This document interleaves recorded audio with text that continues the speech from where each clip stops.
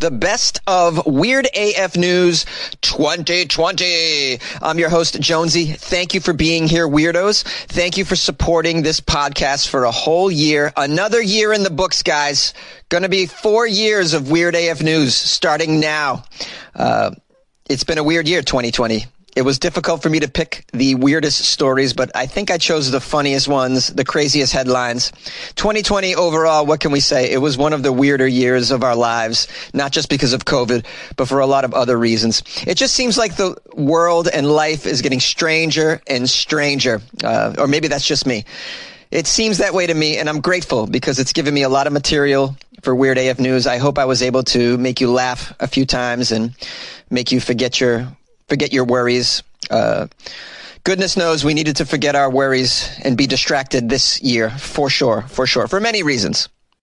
If this is your first time listening to Weird AF News, this one's going to be over 2 hours long. It's typically not that long. We usually do under 20 minutes, 3 weird stories from around the world a day. Today's is a very special episode, though. Over 2 hours of Weird AF News, the best of 2020, at least what I thought were the best stories. And I'm going to take a day off tomorrow. That's Tuesday, so there won't be an episode tomorrow. I figure I've just given you enough weird news to get you through 2 days, so I hope you appreciate it and enjoy it. I want to thank you all for being there for me and supporting the show in 2020. And I look forward to another weird year with all of you, 2021. I'm sure it's going to be bizarre, and I'll be here for it. I'll be putting out 5 episodes a week, as I've done for a long, long time. And so look forward to that. And once again, I just want to say how grateful I am for everyone who has been there throughout the years, supporting the show, being loyal listeners. And we'll do it again for another year, guys. Thank you. And here we go for the best of 2020 Weird AF News. Yay! Smoke a fatty and laugh it up with Jonesy in Weird AF News. Oh, yeah. A carjacker on meth, a man and his pet goat, and an adult video store. And this time, it's not Florida. That's actually the title of this article, and I had to do it. This sounds lovely. How could all of this come together? This is in Oklahoma. A man stole a pickup truck with a sleeping passenger inside and a pet goat inside. Okay. Driving 130 miles through parts of 3 states before he was finally arrested. He carjacked a guy and his goat and drove 130 miles. It's a major carjacking. The poor goat, probably very uncomfortable. Was it this man's emotional support goat? I wonder. If it was, then the man probably felt totally fine being carjacked. Because, if you're going to be carjacked, you want your emotional support goat with you. That way you don't feel so bad. These emotional support animals can get you through anything, I've heard. Uncomfortable flights, you know the deal. Brandon Kirby, age 40, is charged with kidnapping, pointing firearms, and felony possession of a firearm. Kirby already was wanted on a burglary charge, according to the media. And now he's carjacking dudes that own goats. Very strange. I bet he didn't imagine he was doing that today. The ordeal began early morning outside an adult video store in Missouri, where wonderful things are happening, outside adult video stores in the Midwest. You can imagine. That's where you want to meet your future husband or wife. Just hang out in parking lots outside of adult video stores. You'll meet a quality individual there, especially in the state of Missouri. 2 men in a pickup truck arrived at the store. The driver went inside. The male passenger stayed in the truck with his pet goat, and he dozed off. Bro, how long were you in that sex shop? So long that your passenger took a nap? Get in and get out, bro. What are you doing? Trying everything out? Flicking through the magazines like a weirdo? These video stores are so bizarre. I can't even believe they exist. All right, so the guy goes into the store. He says, wait here, bro. I'm going to go in there and look at some girly magazines. And then he was like, I'll just be chilling with Millie. And then Millie was like, bah. According to the Associated Press, the victim woke up to find this Kirby individual who was already in trouble for felony burglary. He's wearing a mask. Oh, boy, he was wearing a mask to do this carjacking? It doesn't say what kind of mask it was. Can you imagine what it was? Do you think it was Iron Man? He woke up and this guy's Kirby's driving the vehicle while pointing a gun at his head. An arrest report shows Kirby took methamphetamine and pistol whipped. He pistol whipped the victim several times during the trip. He reportedly continually threatened the victim as well. Doesn't say what he did to the goat, at least this far into the article. Did you pistol whip the goat, bro? Can't be pistol whipping goats. That's not very nice. Poor goat has nothing to do with anything. The goat doesn't even want to be at the video store. The goat's like, this is ridiculous. Don't you have Pornhub at home, you dummies? Why are you going to the sex shop? Kirby led the victim and his pet goat out of the truck on the side of the road. Oh, was that before he went on his 130-mile jaunt? The victim called 911. Police used stop sticks on the vehicle, but Kirby kept driving on flat tires. He kept going with the flat tires. He's on meth. He don't care. Don't stop, won't stop on the meth. Finally, an Oklahoma State trooper used his patrol car to push the truck into a ditch. Kirby reportedly jumped out of the truck and ran. He was found hiding in the tall grass. That's where you find your hasty, masked, pistol-whipping methamphetamine users, in the tall grass, hiding. No doubt looking for a goat. He's all about the goats, guys. Right? I'm wondering did he get arrested for goat napping? Is that a crime in Missouri? I'd imagine it is. Goat napping. Can't be jacking goats. You know what I mean? And by the way, what is the deal with these pet goats, man? I've been seeing them. People have them. I guess they're pretty cool. I don't know, though. These wild animals as pets. I guess wild animal and not wild. I mean, it's a domesticated animal, correct? Right. It's a goat. But can you imagine a goat inside your house? It's going to screw things up, I'd imagine. How do you control a goat? Does anybody have a pet goat? Can tell me? I mean, I'm open to it. I'm not going to totally poo-poo the idea. I like animals, and I'm just thinking a goat's going to knock over your coffee maker and, I don't know, break your dishwasher. I just imagine. Chew everything. It's going to chew up everything. It's going to chew your wife's nipples off. Who knows what it's going to chew? The couch is done. The couch is done after a week. I guarantee you, with a goat in the house. Couch is done. Maybe I'm wrong, though. Easter is almost here, and Floridians got a big surprise. Some of them found Easter eggs in their mailbox containing porn. Palm Coast, Florida. A 43-year-old woman has been accused of placing plastic Easter eggs that contained porn in residents' mailboxes. She told the arresting deputies that, actually, it's okay. I'm educating people. What's this woman's name? April Sistoni. She was arrested and charged with multiple counts of distributing obscene materials. Well, this is a nice time to receive some obscene materials, in my opinion. I'd love to get some obscene materials. I'm so bored right now. Please, send me obscene materials, everybody. According to the investigators, deputies received multiple complaints from residents who said that their mailbox flag had been left in the up position. And when they looked inside, they found plastic Easter eggs.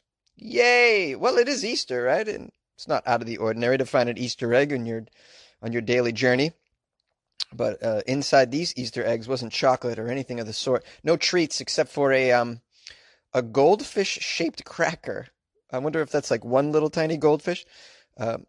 So a goldfish-shaped cracker, a sheet of toilet paper, one sheet of toilet paper, some powdered drink mix, which they don't say what it was, and a piece of paper that had a pornographic image on it. This is the strangest Easter bunny ever, right? This is an Easter bunny on crack.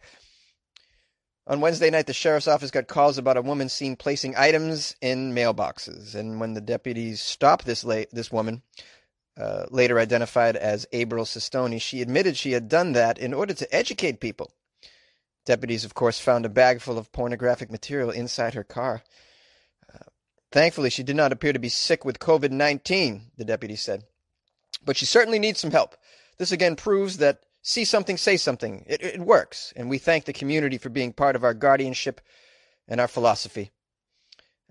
Sistoni was also charged with driving with a suspended license and violating the state order against conducting travel not related to an essential activity. What do you mean this is essential? She's delivering toilet paper and something to wank to. Okay, these are dire times. I need toilet paper. I need something to touch myself to. This is essential as far as I'm concerned. And we don't know what that powdered beverage was. Maybe that was some delicious Kool-Aid and a flavor that you don't get often. Kool-Aid can be delicious. Some more information about this woman. Apparently she worked at the Publix grocery store nearby and would deliver the eggs after her shift ended. Also, when asked why she was doing this, she said she put the messages inside the eggs because she said she wanted to educate people on the need for churches and pastors to give money to the less fortunate. I don't know. Yeah, I know, because when I receive some unsolicited pornographic material, I immediately think I should give money to the church, right? April stated that she was a, quote, church herself and had a business license. She said she was conducting research on local clergy and people deserve to know the truth.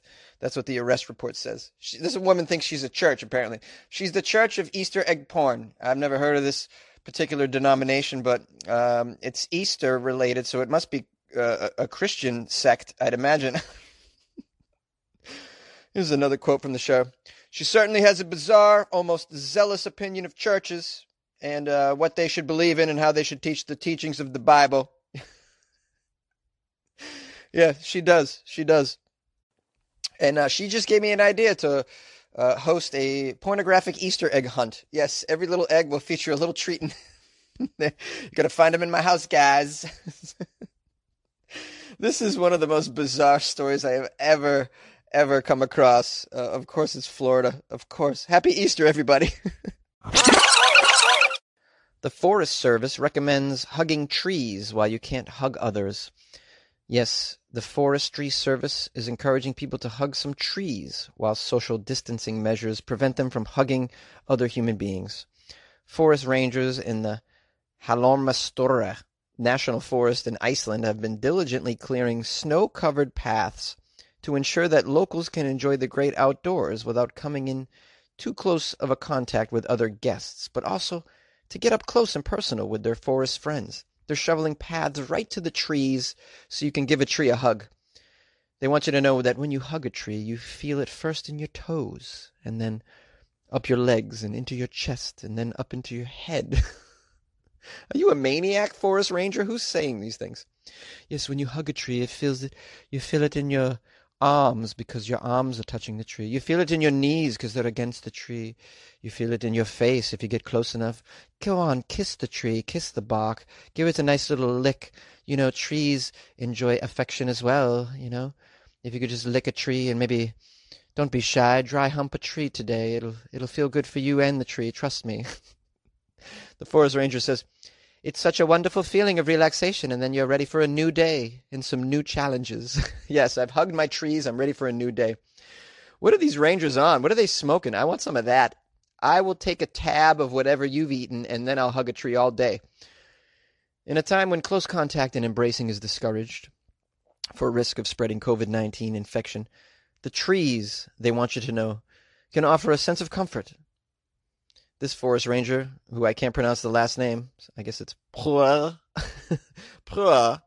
urges visitors to the national forest in Iceland to take precautions, not to all hug the same tree at the same time. You know, spread out your love, of course.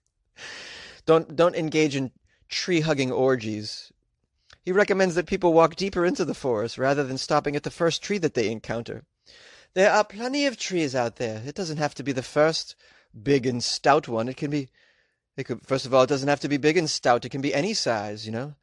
We tend to want to hug the biggest ones out there, but, you know, that means the smaller trees and ferns don't get as much affection as the larger ones, and they feel left out of the process.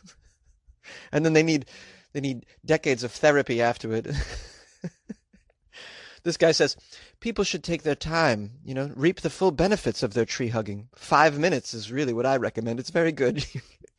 If you can give yourself 5 minutes of your day to hug a tree, that's definitely enough. You can also do it many times a day. I can't even take this seriously. You can also do it many times a day. That wouldn't hurt. That wouldn't hurt, he says. But once a day will definitely do the trick, even for just a few days. Do you mean a few consecutive days and then take a break? Oh, my goodness. Oh, this is unbelievable. Rangers have marked out intervals of 2 meters within the forest so that visitors are able to enjoy nature without fear of getting too close to one another. It's recommended that people get outdoors during this terrible, horrible time, says Bergrun Anna Porsteinsdóttir, who is an assistant forest ranger at Hallormsstota. Why not enjoy the forests and hug a tree and get some energy from this place? Why not? When you find the right tree, Paul has further recommendations for getting the most out of your embrace. Here's what Paul recommends. It's also really nice to close your eyes while you're hugging a tree. I like to lean my cheek up against the trunk and feel the warmth and the currents flowing from the tree and into me. You can really feel it, I'm telling you. You ever feel those currents flowing from the tree into you? Wow, unbelievable. These maniacs, where did they find these rangers? They're all on drugs, seriously. I mean, hey, I'm bored though. What the hell? I'll go try hugging a tree. Would you guys be into that? How about you send Jonesy a photo of you hugging a tree? My email's funnyjones@gmail.com. I promise you it'll make my day. I promise you. And tell me, better yet, why don't you shoot a video of you hugging a tree and tell me how you feel?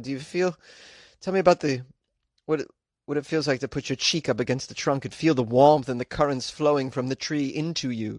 You can really feel it. Yay! The German police bust underground hairdressers. Well, you guys know the deal, right? You're stuck in your home, you're alone. You need a haircut. It's been weeks. You look in the mirror, you're like, God, I'm out of shape. My hair's unkempt. It's way too long. I'm never going to get a job after this. I need to get all cleaned up. Who's going to do it, though? I don't trust my wife. I don't trust my husband. I'm certainly not going to let one of my kids take some shears to my precious head. I don't trust anybody with a Flowbee even at this point. What are you going to do? Well, for some people, you go look for underground hairdressers. Who'd ever thought, hey, you need a haircut? Follow me. It's like buying drugs. You follow a guy into an alley behind some secret door under a dumpster. Next thing you know, you're getting an underground secret haircut. The mafia is probably giving haircuts out, I'd imagine. The article says, finding the perfect fringe during these times of confinement may prove to be an expensive gamble. First of all, what the hell is a fringe? Is that what Germans call a haircut? Yes, you're looking very good, Helmet. Yes, that's right. Oh, thank you very much, Stuart. Yeah, I got a nice fringe today. You mean a haircut, you dummy? Yes, I mean a haircut. The German police went underground to uncover 2 makeshift hairdressing salons over the weekend. I wonder if the underground German agents went in to get the haircut and then they busted them as soon as they whipped out the scissors. Yes, could you take a little off the back, please? Yes. Now hold it right there, you underground hairdresser. You shall come down to the station and explain yourself. You're running an underground hair salon sting ring. When the officers arrived at the salons carefully installed in the cellars of 2 private homes, people were having their hair done, the police said in a statement. 2 people were waiting for a cut or a fringe in Elsenfeld, and another in a cellar in Momlingen, according to the German agency DPA, which claims that the salons were professionally equipped. Professionally equipped. You mean they had some shears and a comb and a chair? Yes, we've busted these underground hair salons. You'd be surprised at the sophisticated level of preparation. They had a chair and a mirror and a comb and scissors. Oh, certainly. They've been building up for this for many years to take advantage of this. People have opened investigations for non-compliance with lockdown measures, which in Bavaria are among the strictest in Germany. Well, I guess they're very strict. Under these rules, which were set out in March when confinement began, leaving your home without, quote, valid reason is actually punishable by a fine of 150 euros. Hair salons there are closed like other businesses. They're considered non-essential. However, they're going to be opening on May 4th in the country as part of a gradual deconfinement. But some people can't wait that long for a haircut. I couldn't. I couldn't wait that long for a haircut. So I had to have a friend cut my hair. Yeah, I did it. I took the risk. And by the way, it came out pretty decent. Better than if I did it myself. I admit I watched like 3 YouTube videos of people cutting their hair by themselves. And I thought for a moment that it would be possible for me to do such a thing. It was risky. I knew that, but I was willing to take that risk. But then I came to my senses after holding a pair of unqualified scissors to my head, looking in the mirror. I had a second mirror so I could see the back, but I just couldn't follow through with it because I knew I would just screw it up beyond recognition. I didn't even trust myself. It's hard times right now. I don't blame people for going to underground barbers, and I don't see what's wrong with it. I thought it was very strange that hair salons weren't considered essential businesses and were shut down. I thought that was odd. It's definitely essential. Gyms, essential. Certain essential, what I consider essential businesses were shut down. Do you guys agree with that or not? Do you think that the hair salons are non-essential? And what are you doing to cut your hair? Are you braving it? Doing it yourself? Are you putting yourself in the hands of a loved one? It's okay to get a bad haircut right now, of all times, because, let's admit, even if it's crappy, nobody's going to see it. A welcome mat at a Florida home read, "Come back with a warrant." So deputies came back with a warrant and found some drugs. Yes, a welcome mat at the front door of a Florida home read, "Come back with a warrant." You know, that's typical. They just want to be friendly, these Floridians. They probably don't have drugs inside. There's probably not any contraband inside. I mean, you got to be out of your mind to have contraband in your own home and also have a welcome mat that says "come back with a warrant." Am I right, guys? Probably not. This is Florida. Well, anyways, come back with a warrant. And that's exactly what deputies did. And guess what they found inside? Drugs and drug paraphernalia. The Daytona Beach News-Journal reports that the home in Palm Coast was part of an investigation into illegal drugs. After seeing the doormat, authorities say the Flagler County Sheriff's Office got the warrant. I guess that was pretty easy. We need a warrant for this place. Why do you need a warrant? Well, the doormat says we should get a warrant. Oh, okay, here you go. They probably have drugs. Yes, they did. Deputies found fentanyl and drug paraphernalia inside during a search last week. Here's a quote from County Sheriff Rick Staley, which is the most amazing sheriff name ever. You're born Rick Staley, you have to be a county sheriff. Rick Staley. Here's a quote from Rick. He says, "The poison peddler had a doormat that said, 'Come back with a warrant.' So we did." I love how he called it the poison peddler. You mean the drug dealer? Is that what you call a poison peddler? Dang, Rick. We came back with the warrant. Our detectives did a great job in following up on the tips that they received on this residence. We still have some follow-up work to do, but for now, the deadly drugs and the syringes seized are off the damn streets. That's right, I'm Rick Staley. I get them drugs off the streets. He says they have some follow-up work to do. I wonder what that could be. Well, you know, we found a cabinet, and written upon it was, "Drugs inside, beware." So we're probably going to follow up on that. We also found a safe that said drug money inside, and we're wondering if maybe we should open that bad boy up as well. These are the follow-up things that we got to do. You know, it's hard being an investigator these days. Investigators say there were 4 people inside, but no arrests were made immediately. No arrests? How? You found paraphernalia. Rick Staley. What kind of sheriff are you? You bust in on them and you don't even arrest them? You found the evidence, Rick.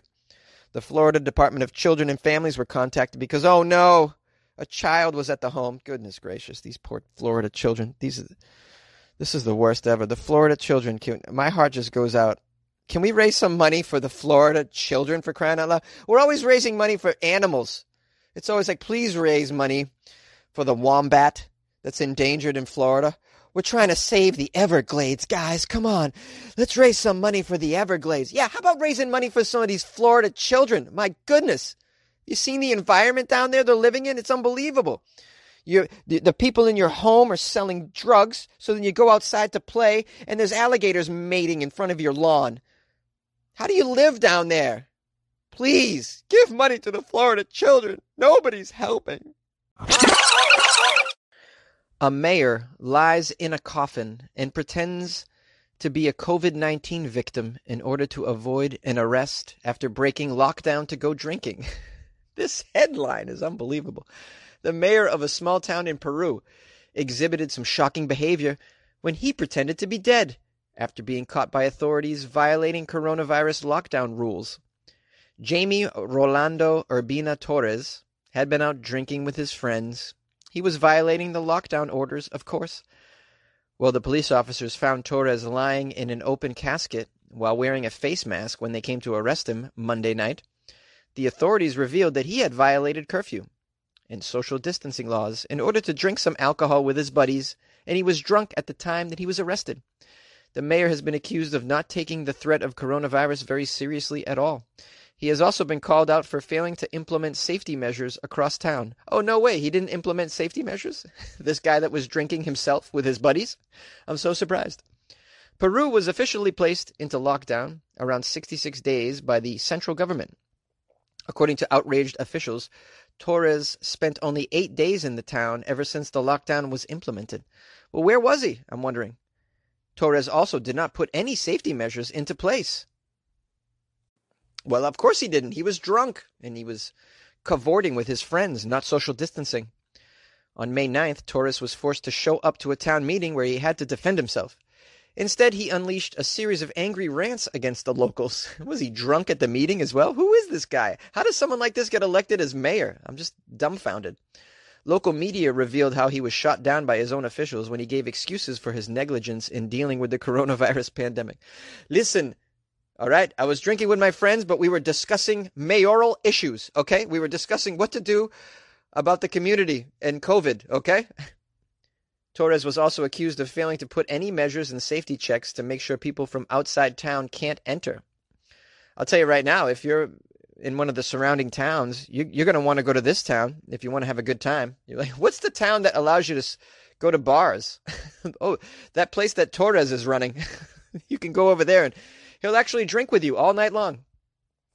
Wow.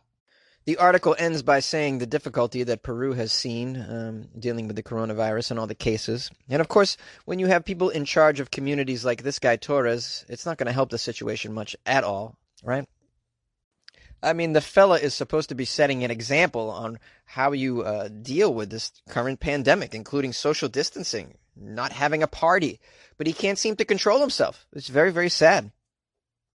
Perhaps my favorite part about the story, though, is how he thought he could just pretend to be dead in a coffin and nothing would happen to him. I'll just put a mask on and lay in this coffin. Oh, yeah, they won't know. They're not going to know? They're going to think you rose from the dead in a week when you're back out drinking and making plans? Is that what you think was going to happen, Torres? Wow, this is just a foolish person, you know?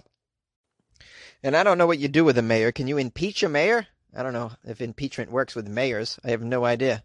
But I've never heard of a mayor that just really didn't have his shit together like this guy. So you got to do something.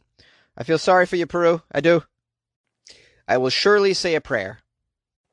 Nah, not really. I don't pray. A man is facing a $7,000 fine for wrestling with a bear at a Polish zoo and breaking COVID-19 rules by not wearing a face mask. Sir, what is wrong with you? You know you need to wear a mask when you're breaking into Polish zoos and wrestling with bears, you silly man. You can't be pile driving bears without a mask. That's dangerous. A man's been fined for animal cruelty. Cruelty? Did he win the fight? Unbelievable. After he jumped into a bear enclosure at a Polish zoo and wrestled with one of the animals. First of all, are zoos opened in Poland? I had no idea. The 23-year-old, who was thought to have been drunk at the time, no shit, drunk, was filmed by baffled visitors at Warsaw's zoo, which had just reopened after Poland's coronavirus lockdown was eased. Oh, they're just opening up zoos in Europe now, are they? The parks are still closed in Paris, but the zoos are opened in Warsaw. That makes no sense to me. In this video at the zoo, the unnamed man, who's 23 years old and really a little too old to be wrestling a bear, in my opinion. You want to do that as a teenager. He can be seen wandering around an artificial island while a large bear called Sabrina moved towards him. Sabrina? Is that a Polish name? When the intruder spots the elderly ex-circus bear, he panics, throws himself into the water surrounding the exhibit. Oh no, he was afraid of Sabrina. I would be too. At first, he tries to swim away from Sabrina, but the animal trots after him and then launches itself into the river as well. As the crowd watches on, oh man, can you imagine watching this? This would be the best day of my life. Oh my goodness, I'd be so thrilled to see this happen in real time, right in front of my face at the zoo. Be like, this is the best day at the zoo ever. As the crowd watches, the pair grapple and they wrestle in the water for more than a minute. He wrestled a bear in the water? Wow. At one point, the man jumps on the bear's back while tightly holding onto its ears. Come on. Eventually, he pushes the bemused creature away before desperately scrambling out of the water and climbing to the top of the artificial island. Now, a spokesman for the zoo explained that the man was very lucky.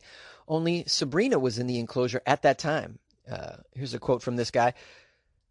She used to belong to circus and is accustomed to presence of people, but she absolutely did not expect human attack. Sabina. Oh, it says Sabina down here. Up here it says Sabrina. Well, which is it? Sabrina or Sabina? Sabina, an old bear who was attacked by an adult man, physically came out of this event unscathed. She's very stressed right now. We have a very stressed bear on our hands. Of course this bear is stressed. Goodness gracious. Imagine you're just chilling at a zoo. You're eating your twigs and berries or whatever the hell bears eat. Next thing you know, some human jumps in there with a young haircut and probably carrying some human viruses. Who knows? Definitely some human germs. Ew. Humans are gross. That just ruins your day. Had one of the zoo's younger and less docile bears been present, the intruder could have suffered serious injuries. Is this a good Polish accent? I have no idea. After the firefighters arrived to rescue the man from the enclosure, he was arrested and charged with animal cruelty and disturbing the peace, and for not wearing a face mask under Poland's COVID-19 regulations. The guy was wasted. Are you out of your mind? You expect him to be prepared with a mask? A drunk person entering a zoo bear enclosure? You expect him? That's like fining him for having his shoes untied or something stupid. Or like fining him for jaywalking to the zoo that day. So silly. This guy was sentenced to 20 hours per month of community service. That's it? Wow. Poland, really? Slap on the wrist? You know what would happen in the U.S. if he did this, man. He also faces a fine of between $1,000 and $6,000. He's been forced to promise to give up alcohol. How do they work that in Poland? We also want you to promise to give up alcohol. Do you promise? Do you? Okay, you're going to work for 20 hours community service and promise not to give up alcohol? You promise not to look at a bear for the rest of your days? Unbelievable. Well, the zookeeper says, now it says Sabrina. So what is it, Sabina or Sabrina? Sabrina was not harmed during the scuffle. I should hope not. What kind of big grizzly bear's harmed by a 23-year-old? She's very nervous, though, and they had to placate her. This bear has to be placated. See what you did, sir? You ruined her day. Sabina has suffered much great psychological discomfort. It's terrible. What are you doing over there? Just if you're going to break into a zoo cage, by the way, just wear a mask. Wear a mask. Disclaimer number 2 in this episode. Do not break into zoos and wild animal types of enclosures, even if you are wearing a mask, and don't jaywalk. It's dangerous. I got to cover all my bases here so nobody sues me. I have nothing.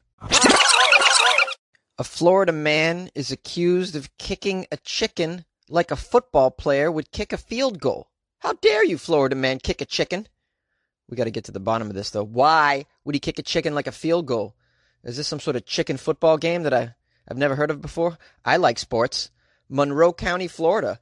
A Florida man was upset about the noise a chicken was making. Oh, geez. Grabbed the bird and kicked it like a football player would kick a field goal. That's the quote.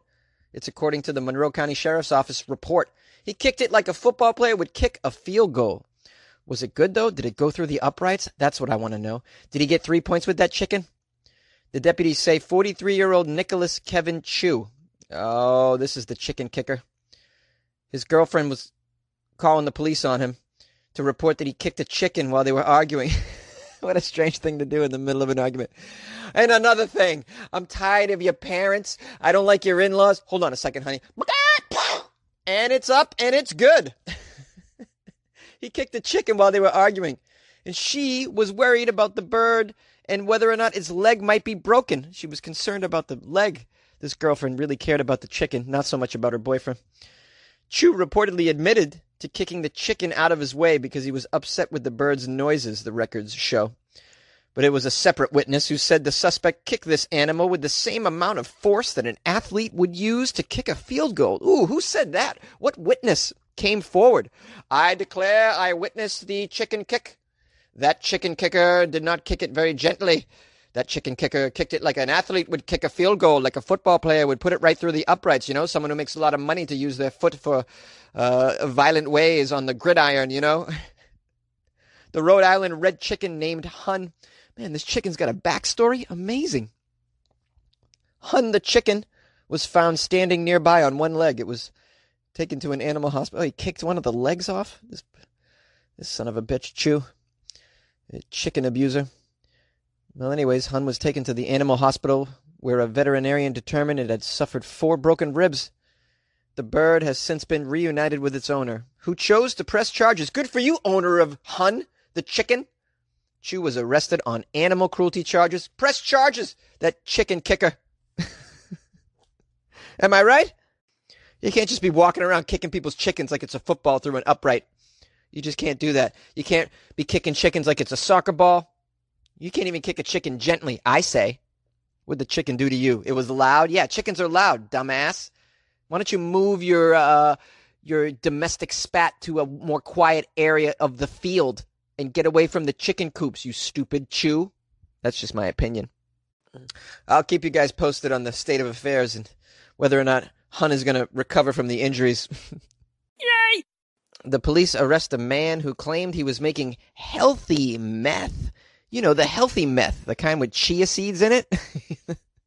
A Colorado man is facing drug charges. Police say that he told them he was attempting to create a healthy meth substance with acai berries. Acai berries, unbelievable. Inside a meth lab in his garage, where all healthy inventions have their germination in a garage. Although a search of the garage did not turn up any methamphetamine. Oh, that's bizarre. What about the berries? What's this weirdo's name? Craig Williams Rogers, age 49, was arrested on suspicion of controlled substance possession of drug paraphernalia, and unlawful distribution, manufacturing, and dispensing of a controlled substance. The police officers say they received a tip, including pictures of the meth lab. Rogers was seen leaving the home in a pickup truck, and then he was stopped. He acknowledged that he had meth inside a pipe in the center console of his truck. Yes, that's meth down there, but it's healthy meth. Officers, would you like to take a hit? It has strawberries in it. Strawberries. I've also added a little psyllium husk in the meth. That helps you poop. If you don't know, give it a try. You can use my bathroom, officers. This will make you regular. He admitted he was making meth at home. And he said it was a healthy meth substance because there were acai berries inside it.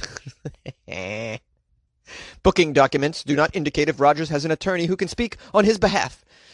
Yes, who would speak on this maniac's behalf? Oh, someone will. Your Honor, my client really cares about the community. He's sick and tired of this regular meth. He wants the meth to be much more healthy, Meth normally takes about 10 years off your life. My client's trying to add 10 years to your life by, adding some protein powder to his meth, if you notice. Have you smelled his meth, Your Honor? Jury, please, Exhibit 1. Smell the meth. Doesn't it smell like acai? Sprinkle it on your yogurt in the morning. It's good for you. Investigators did find a berry-like substance in his lab. No shit. Adding that there is no possible way to make healthy methamphetamine, though, the deputy said. There's no possible way to make healthy methamphetamine. But what? What do you mean? What if you put it in a shake, huh? What about one of those meth smoothies I've been hearing about? No amount of meth is safe, whether it has a berry in it or not, the deputy said. It's a highly addictive, life-destroying drug, by the way. That's what the deputy said. But deputy, haven't you seen people on meth? They lose weight. They really do. If you are obese, what you can get it. Your entire health regimen can begin with a week on meth. You'll drop 50 pounds and then you're on your way, right? This is terrible. Weird AF News does not condone methamphetamines for losing weight or for any other reason. FYI. If you want to improve your life, you drop a tab of acid and then meditate. Everybody knows that. A man had sex with a dolphin named Dolly for a whole year, claimed that she seduced him. Look, guys, I'm trying to find some stories that aren't coronavirus related. I mean, this is I'm getting desperate here. So yeah, this guy had sex with a dolphin apparently. Malcolm Brenner, a self-confessed zoophile who claims he had an affair with a dolphin named Dolly after she seduced him. Now age 68, Malcolm, still a student when he embarked on the relationship with the bottlenose dolphin in the 70s, has written a novel called The Wet Goddess. The Wet Goddess, which tells the story of a young man who has a sexual relationship with a dolphin named Ruby while he's working at a theme park. Are people buying this book? This is dolphin porn? What's going on here? Malcolm admitted that the book is autobiographical based on his own experiences. Come on, really? He said, I wrote this book for dolphins because we are mistreating these animals by keeping them in captivity. Oh, yeah, but you weren't mistreating the dolphin by having sex with the damn thing in the 70s? What are you talking about, Malcolm? Mistreating them. Yeah, I'm sure the dolphin completely loved it when you put your penis in her. Or in him. I don't know if you can have sex with a male dolphin as well as a female dolphin if you're a man. I don't know how this works, okay? I'm not into dolphin porn, all right? I've never seen it. Malcolm claims to have been in his early 20s when he started his relationship with Dolly. Relationship, really? Are we going to call it that? He was a keen photographer. He was keen. I guess that means he was a good photographer. He was allowed to take pictures in the pool at a former theme park in Sarasota, Florida, where he lived. Wow, this dolphin affair came out of Florida. I'm not surprised at all. The humans in Florida are so just decrepit and just useless that you gotta, if you want love, you gotta choose some sea life.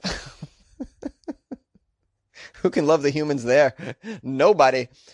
The student was allowed to swim with the dolphins and soon formed a close bond with Dolly. Oh, this is how the novel gets off. I don't know where this guy had an affair with his dolphin, but in the novel, it takes place in Florida. Malcolm claims that Dolly announced her intentions toward him by positioning herself so that he was rubbing up against her. Well, there's actually a photo. There's a photo of him back in the 70s, black and white photo with him and this dolphin, Dolly. They look pretty pleased. He added, at first I discouraged her. I wasn't interested in her. Wow. And we're going to really have to get into the details of the budding of this human-dolphin relationship. He writes, after some time I thought, if this was a woman, would I come up with these rationalizations and excuses? Malcolm insists that the dolphin, Dolly, became more and more aggressive in her pursuit of him. He said, I found that extraordinarily erotic. It's like being with a tiger or a bear. This is an animal that could kill you in 2 seconds if it wanted to. Then one night after the theme park had closed, Malcolm says he and Dolly eluded the male dolphin so they could spend time alone and eventually had sex for the first time. He explained, there's something quite transcendental about making love with a dolphin. Quite transcendental? Wow, bro. You need a doctor. You need many doctors, for sure. You need a doctor. Probably some pills, too. Probably need some pills. Malcolm has always stressed there was nothing abusive about his relationship with Dolly and that dolphins basically have free will. He added, what is repulsive about a relationship where both partners feel and express their love for each other? I know what I'm talking about here because after we made love, the dolphin put her snout on my shoulder, embraced me with her flippers, and we stared into each other's eyes for about a minute. Is this a real story? How? This was not some dog trying to hump my leg, okay? This was a 400-pound wild-born female dolphin. She was an awesome creature. Awesome. Oh, my goodness. There's a picture of this guy. What a freak. Wow, dude. Are you married now? Do you have any relationships with humans? What? But 9 months after Malcolm began his relationship with Dolly, the park closed and she was moved elsewhere. Goodness. Sad, sad. I wrote her letters every day. I sent her emails, but Dolly never wrote back. It was strange. I don't know. Flippers on a keyboard just don't work. It's very sad. He says, I called it a relationship because that's what it was. When she died, it made me feel terrible. I fell into a depression which lasted 5 years. Oh, my goodness. Wow, you fell into a depression that lasted 5 years after... That's crazy. He claims that their separation had a devastating impact on the female dolphin. She died shortly after she was moved. Malcolm firmly believes that she committed suicide by voluntarily stopping breathing. This man is insane. Insane. You're an insane person. Why are we broadcasting your message? I don't even know. Why, this guy wrote a book, obviously self-published. Obviously self-published, okay? No publisher's going to go with this. This guy's out of his mind. You could tell he's out of his mind if the first meeting that you had with him. Out of his mind. These people. Wow. I'm so afraid that there's like people out there licking toilet seats and and screwing dolphins, and then claiming that it was a relationship. I mean, this is crazy. And apparently this relationship was a long time ago, so long ago that it didn't break any laws, as bestiality was only banned in Florida in 2011. Isn't that crazy, by the way? Can you imagine? Bestiality. I mean, it must have got so bad in Florida that they're like, there's no law. We better make a law against this because everybody's just screwing beasts in our state. People are out of their minds in Florida. These swamp people, yeah, they're screwing alligators. We need to do something about it. Hence a law. Malcolm, oh goodness, this says this guy's been married twice, but also describes himself as a zoophile. Says he has had previous sexual experience with a dog. With a dog? You got 2 people said I do to this maniac? How? I don't understand it. 2 people were like, yeah, you slept with a dolphin and a dog? Yeah. I don't know. I mean, we could probably make it work. I mean, I enjoy doggy style. I'm open to dolphin style. I never heard of it, but it must be. We'll YouTube it. We'll see what we can do with dolphin style, and we'll make it work. Whatever sexual inclinations you have, I'm willing to experiment. Okay, I don't have flippers, nor do I have a tail, but I'm willing to do some things for you, Malcolm. Who? Malcolm. I can't get a date. Malcolm slept with a dolphin and a dog and marries twice. This makes no sense to me at all. What is wrong with people? A Massachusetts man allegedly threw a large pickle at a highway worker. That's what the police are saying. A Massachusetts man is facing an assault charge after he allegedly threw a large pickle from a moving vehicle that hit a Vermont highway worker. That's what the police are saying. This large pickle tosser. Who is this guy? The incident occurred just before 6 p.m. Monday. Route 7, near the border, crossing into Massachusetts. A passenger in a southbound vehicle threw an object that was later determined to be a large pickle. How large was this pickle? I want to know. Pretty large. It hit the highway worker, caused him pain, the police say. How much pain did this highway pickle that was tossed out a window cause this highway worker? I don't know. Obviously, it didn't hit him in the hard hat. It probably hit him in the face. It doesn't say that. I wish I had a video of the large pickle hitting a highway worker in the chest or something. Just to give me an idea how large this pickle was. I mean, we're talking about, 6 inches, 4 inches? I've seen some large pickles in my life, I got to say. Those ones you buy like at... Sometimes they'll have them at like a sandwich shop, and they have a jar of pickles at the front, and there's just one. You can only really, you're looking at it's just one large pickle is like $3 just for the one pickle. In other words, you don't buy a small jar of smaller pickles within a jar, or like a couple pickles on the side. It's one large pickle. It's a few bucks, these large pickles. And they're pretty heavy. They've been soaking for a while. They're very sponge-like. These large pickles. I mean, if I threw that at your face, it would hurt. It would hurt like hell because I can really chuck a pickle for sure. I got an arm on me. You ain't seen my arm. You should see me play ball. Shortstop. The highway transportation officials provided a description of the vehicle to the police. What was the description of the pickle? Highway transportation. I want to know. How large was this pickle? The officers suspected that they'd find this guy with the help of the Williamstown, Mass Police Department. Christopher Hermansdorfer. Christopher Hermansdorfer. What a great name. Hermansdorfer. He's age 34 of Williamstown. How'd they know he was from Williamstown? He was cited to appear in court to answer the charge of a simple assault. You idiot, throwing pickles out your window. Werkendorfer. Pickle Snorfer. Whatever your name is. Phone messages were left at phone numbers listed for Hermansdorfer. It was not immediately known if he's being represented by an attorney or not. Or a lawyer.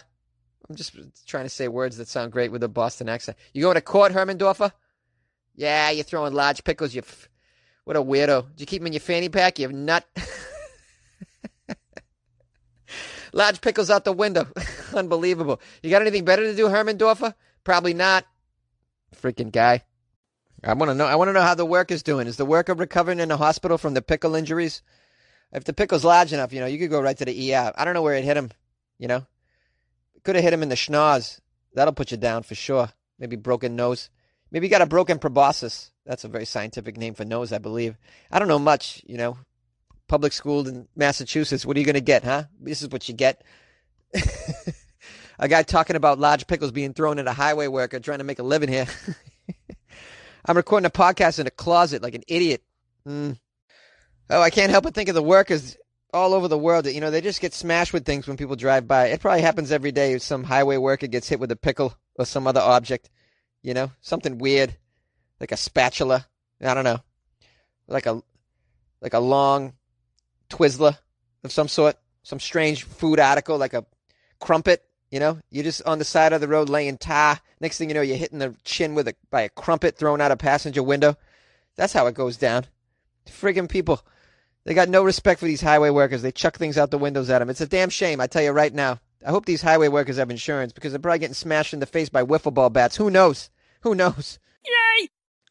A Belgian man has been receiving pizzas that he never ordered for years. Sounds like a nice life. 65-year-old man in Flanders says he's losing sleep because he's been receiving pizzas he never ordered for nearly a decade, sometimes several times a day. How? I'd lose sleep too. I mean, if I was getting one a day, I wouldn't lose sleep. I'd be just looking forward to that next one the next day. Oh, yeah, another pizza coming. Oh, yeah, I wonder what it's going to be. You know what would suck if every pizza was just cheese? Oh, God, that would be the worst. Oh, a decade of pizzas coming. Oh, another cheese. Cheese. Oh, but what's it going to be this time? Pepperoni? Ah, another cheese. My God. 6 years straight. Cheese. Can I get it? Oh, this one. One mushroom. Can I get one? Oh, cheese. 14,000 pizzas in a row. It's just been cheese. Over the past 9 years, pizza that he never asked for has been delivered to Jean van Lendenchams. Did I say it right? How do you say Belgium names? Jean van Lendenchams. His home is in Turnhout in the Antwerp province. It started 9 years ago. Suddenly, a pizza delivery man handed me a whole load of the pizzas. But I hadn't ordered anything. Not any pizzas. I hadn't ordered pizzas in a very long time. At first, I thought it was a simple mistake. They had the wrong delivery address, perhaps. But then more pizzas were coming. Kebabs, pitas, other food that I never ordered kept flowing into my address. This is real. It can be on a weekend, a weekday, any time of the day. I've even had orders come at strange times. 2 a.m. I cannot sleep. I start shaking every time I hear a scooter on the street. I dread that someone will come to drop off hot pizzas yet another time. This poor guy. Kebabs are being dropped off unexpectedly. One day in January, Van Lagerham. Lagerham. What does every Belgian last name sound like you're getting ready to spit? Van Lagerham. He said in January, 10 different delivery men showed up at his house, one of which had 14 pizzas. 14, the poor guy. Oh, that's just terrorizing you. 14 pizzas. Is this a real story, by the way? Well, what the hell? I have always refused these deliveries, so I have never paid for anything. But he also said the harassment is not only annoying for him, but also for the restaurants. It costs them more money, and they have to throw away the food. On the day that 10 deliveries showed up, he did the math. It cost 450 euros. Oh, my goodness. This is a mess for everybody. Van Langerham claims that he says, I only buy frozen pizzas from Aldi. You only buy frozen pizzas from Aldi. He's got a very particular pizza, guys. It's frozen from Aldi. Enough of these fresh pizzas delivered, 14 a day. Out of your mind? He says, I never have asked for them to be delivered to my house. I prefer the frozen pizzas from Aldi. Oh, God. This gets crazier. Here's another quote from Lendenchang. A friend of mine who lives in Herenthout is going through exactly the same thing as I am. She's been receiving the pizza she has not ordered for 9 years as well. Sometimes we both get them on the same day. When that happens, we warn each other to expect a delivery. Come on, this isn't real. It says he reported these false deliveries to the police several times, but he still has no idea who the person harassing him is. I cannot take it anymore. When I find out whoever has been bothering me for these 9 years, it will not be their best day. I can tell you that much. Oh. You know what? I don't even care if the story's fake. I don't even care. It's just amazing. It's so fun. So fun. A man broke into a California bank in order to heat up a Hot Pocket. He got arrested and said, quote, "It was worth it." San Diego. Police say that a man who broke into a bank in California did so just to heat up his Hot Pocket in the microwave inside the bank. I didn't know there was microwaves inside banks. That's pretty cool. What are they microwaving in the bank, huh? They microwaving the quarters? Playing tricks on the customers by microwaving quarters and then dropping them in their outstretched palms. Wells Fargo. Are those the kinds of tricks you're playing? What are you microwaving at the bank, man? Police were called to the Wells Fargo in San Diego early. When they arrived, they found a broken window near the bank's drive-thru. An alarm company reported surveillance cameras caught a man inside a break room using the microwave. Oh, he went to the break room. Yeah, the bank's got a break room. Yeah, okay, I didn't realize that. Sure. Microwave in the bank. Okay, now it's coming to me. It makes sense. I never worked in a bank. I've never seen the break room in a bank. They don't let the customers back there. I got to stay up front and talk to the people through the glass and shit. I'm not allowed to go back where the safes are either, apparently. Although I'd like to see what's back there. What's going on? How big is the safe? What's in the safe? Can I walk in there? Is it big enough for me? Can I take a nap inside? Can I rummage through your safe accoutrements? I want to see all the guns you got. What do you got? You guys got guns under there? I want to know. I'd imagine there's shotguns under the counters. I want to see them. Oh, man. Well, anyways, they saw him on the video using the microwave. How strange. When the man was arrested, the officers say that he told them that's why he was there. Wow, they got a lengthy little paragraph exchange between the reporter and the man. The reporter asks the man, "You did that for a Hot Pocket?" The man says, "Yes, all that for a Hot Pocket." He's from San Diego, so let me do a San Diego accent. What I think is a San Diego accent. "You did all that for a Hot Pocket?" "Yeah, all that for a Hot Pocket." "You broke into a bank for a Hot Pocket?" "Hot Pocket. Hot Pocket." I love how he's doing the commercial. It doesn't say that he's doing the commercial, but in my mind, he's saying it like they say on the commercial. Hot Pocket. "Was it worth it?" "Hell yeah, it was worth it. Freaking yes, it was worth it. A Hot Pocket? Hell yeah." This is his quote as responding saying, "Hell yeah, it was worth it. Hell yeah." He said, "Hell yeah, it was worth it" twice. Oh my goodness, this guy's amazing. He knows what he wants and he gets it. Hot Pocket. He's into it. This guy should be on Hot Pocket commercials, right? They should just show him, "This is Gerald. He's in the parking lot of a bank. He's hungry. He has a frozen Hot Pocket and no way to heat it up. Gerald's breaking into the bank because it's a Hot Pocket and it's worth it. I'll tell you. Is it worth it, Gerald? Hell yeah. That was the sound of the glass breaking and then the bank alarm going off. Did you guys appreciate the sound effects in this particular piece? Wow, Jonesy's whipping out all the talented guns today. The Indian accent, the bank robbery sound effects. Not bank robbery, but the bank B&E. Is that what they call it? The B&E. The article ends by saying, "The man was arrested on suspicion of breaking into the bank, but police have not released his name or any other details." Oh, the only detail I want is what flavor Hot Pocket was that? Don't you want to know? Oh, yeah. I want to know what he's into. Pepperoni? What is it? Ham and cheese? What's he doing in there? Come on. Was it worth it? Hell yeah, it was worth it, bro. I was fixing to check out the safe after that. I had my eye on that safe. But first things first, man. Got to curb your hunger. Got to get yourself a Hot Pocket. Got to get that bad boy ready. You know, it's hard to find a microwave at 3:30 in the morning, it turns out. A Florida man carrying 500 grams of marijuana tried to steal an airplane to go meet his girlfriend. A Florida man is behind bars after he attempted to steal an airplane at the New Smyrna Beach Municipal Airport. Why? Why steal a plane? Well, he's a Florida man, that's why. He wanted to steal the plane so he could fly to California to meet his girlfriend, while carrying nearly 500 grams of marijuana, according to the police. Oh, yes. This is a story about love, really, at the end of the day. Where are you, baby? I want to see you. Would you like to smoke up? Oh, you're in Orange County? I'll be right there. Give me 8 hours. I will secure transportation.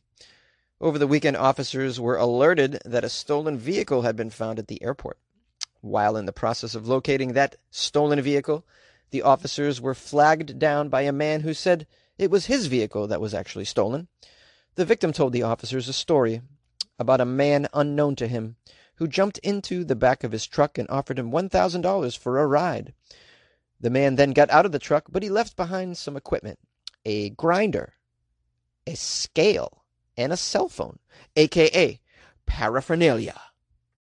While the officers were speaking to the man about his truck, they were contacted by a flight instructor about a man with a blue bag who was spotted crouching on the wing of a plane on a portion of the tarmac that was not accessible to the public. According to their report later, apparently that man had asked the flight instructor how he could fly a plane. The officers went to the tarmac. They saw the man sitting in the right seat of the aircraft. When the officers approached him, he asked them how to fly the plane. This is unbelievable. This guy just wants to get out of it. Excuse me, guys, could you tell me how to fly a plane? I need to go see my girl. Oh, shoot, you're the police. The man saw that it was the police and then jumped from the emergency exit window of the plane, and it was detained quickly by the officers. The man was identified as 22-year-old Robert Stanestra. He was secured in the back of the patrol car. The officers returned to the plane, and they took his duffel bag into evidence. They found his ID, headphones, cigarillos, a laptop, a glass pipe found was tested, and it was positive for methamphetamine. Ooh, that's the magical chemical that made him think he could fly away. Ooh, smoke my meth and fly away. It's Florida. It's Florida. Oh, yeah. Meth makes you think you can do anything, conquer the world. At least he still had the wherewithal to realize, well, I really don't know how to work a plane. Let me ask somebody. Unfortunately, he asked the police. Also inside the duffel bag was a container holding marijuana. Yes, loads and loads of marijuana. He wanted to smoke up with his lady in Cali. Doesn't he know there's better weed in Cali? He didn't need to bring his own. The defendant, according to the report, stated some pretty outlandish things. He claimed that he purchased the aircraft for $20,000 cash recently, and he was going to fly to California to meet his girlfriend. He advised he did not have paperwork for the plane, and he didn't know the person that he bought it from. He stated that he was let onto the airfield by some security. It should be known that there is no security on duty at this airport. No kidding. And he didn't buy the plane, obviously. And more lies. As Stanestra was being questioned by the officers, he told them that he was a manager for a medical marijuana dispensary and that he was transporting the marijuana to California. Yeah. Investigators said Stanestra had nearly 500 grams of the marijuana, the devil's weed, and that he illegally trespassed onto New Smyrna Beach airport property. Yeah, I think we know that. Stanestra was taken to the county jail on charges of, guess what, grand theft, possession of paraphernalia, trespassing in an operational area of an airport, of an operational area? I guess that's what they call the runway. Possession of cannabis, and leaving the scene of a crash involving damage. Oh, what did he crash? He didn't even get the plane going. How did he crash? At the end of the day, this is just typical Florida man behavior. You add a little meth and a little love, and it'll make you do some crazy things, you know? I'll tell you right now, they really should bottle up this Florida man confidence and sell it. I would buy a gallon and then make all my drastic dreams come true. A woman breaks into a Florida home and cooks ramen noodles. Yes, a family found a stranger inside their home cooking noodles after she made a sandwich.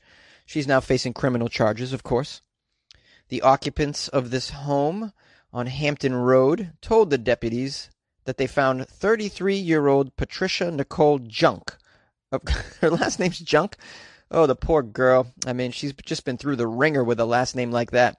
You got to kind of give people a free pass when they have a terrible last name, I think, sometimes, you know. It's just like, because they've just been getting shit their whole life. Patricia Junk. Patty Junk. I mean, imagine this poor girl. You're in Florida, first of all. That's not good. Growing up in Florida. And your last name's Junk to boot? Unbelievable. You parents of Florida kids, do something about the names here. It's bad enough you're procreating in the state of Florida, okay? There's brain amoebas, there's Pritchard. I mean, there's many reasons not to be procreating in Florida. And then, you got a stupid name as well. It's just, these poor kids, they don't have a chance. They don't have a chance in Florida. Anyways, back to this Patty Junk situation. They found her in the kitchen. It says here, all of the occupants of the home denied knowing her or letting her into the home. What did they cross-examine them? Do you know Patty Junk? You are going to deny letting her into your home to cook ramen at 4:30 in the morning? The first deputy on the scene found a pot of noodles cooking on the stove, and later located Junk sitting on the front porch of a house about a block away eating a cup of noodles, according to the report. So she cooked them in the home and then ate them at a different house? She's all messed up, this Junk. She's on the junk. The deputies asked Junk what the hell she was doing, cooking noodles in one house and then eating them on the porch of another house, neither of which she actually lived in. Junk told the deputies that an older male named Rabbit told her she could stay at the home whenever she wanted. Yeah, you don't trust anybody named Rabbit. Nobody in Florida named Rabbit anyways. Is she like on something and she's just like, living in a fantasy Alice in Wonderland world? Deputies noted that the home was unlocked when Patty Junk entered. The total damages were listed at $2 for the noodles, $3 for a loaf of bread, for a total of $5. Ooh, $5 in damages. But I mean, there's also going to be long-term mental anguish for the family that woke up and found Patty Junk making ramen noodles in their kitchen. Patty Junk is charged with burglary of an occupied residence and petite theft. Yes, a petite theft. Let's use a French adjective in our Florida laws. Patty Junk remained in the county jail with Patty Junk. I mean, she's just back in jail. This Patty Junk is always going to be in jail. It's just how it is. Man, I tell you, from doing Weird AF News for 3 years, I have come across many a story about people doing weird shit after they break into people's homes. I mean, this is nothing. Cooking ramen? This is nothing. I mean, I covered a story like a year and a half ago or so where someone broke into someone's home and then sucked their toes. I mean, that's banana right there, I'll tell you right now. I think at the end of the day, the family's got to be grateful that all she did was break into the house and cook noodles instead of cutting off somebody's head and putting it on the side of the road where it will sit. It'll sit there for days because it's Florida and no one cares. A guacamole maker exploded, killing a former mayor and injuring others. A high-pressure food processor being tested to make guacamole exploded in upstate New York. Goodness. It killed a former mayor, injuring people, this guacamole maker. They're potent. I had no idea these guacamole makers were so explosive.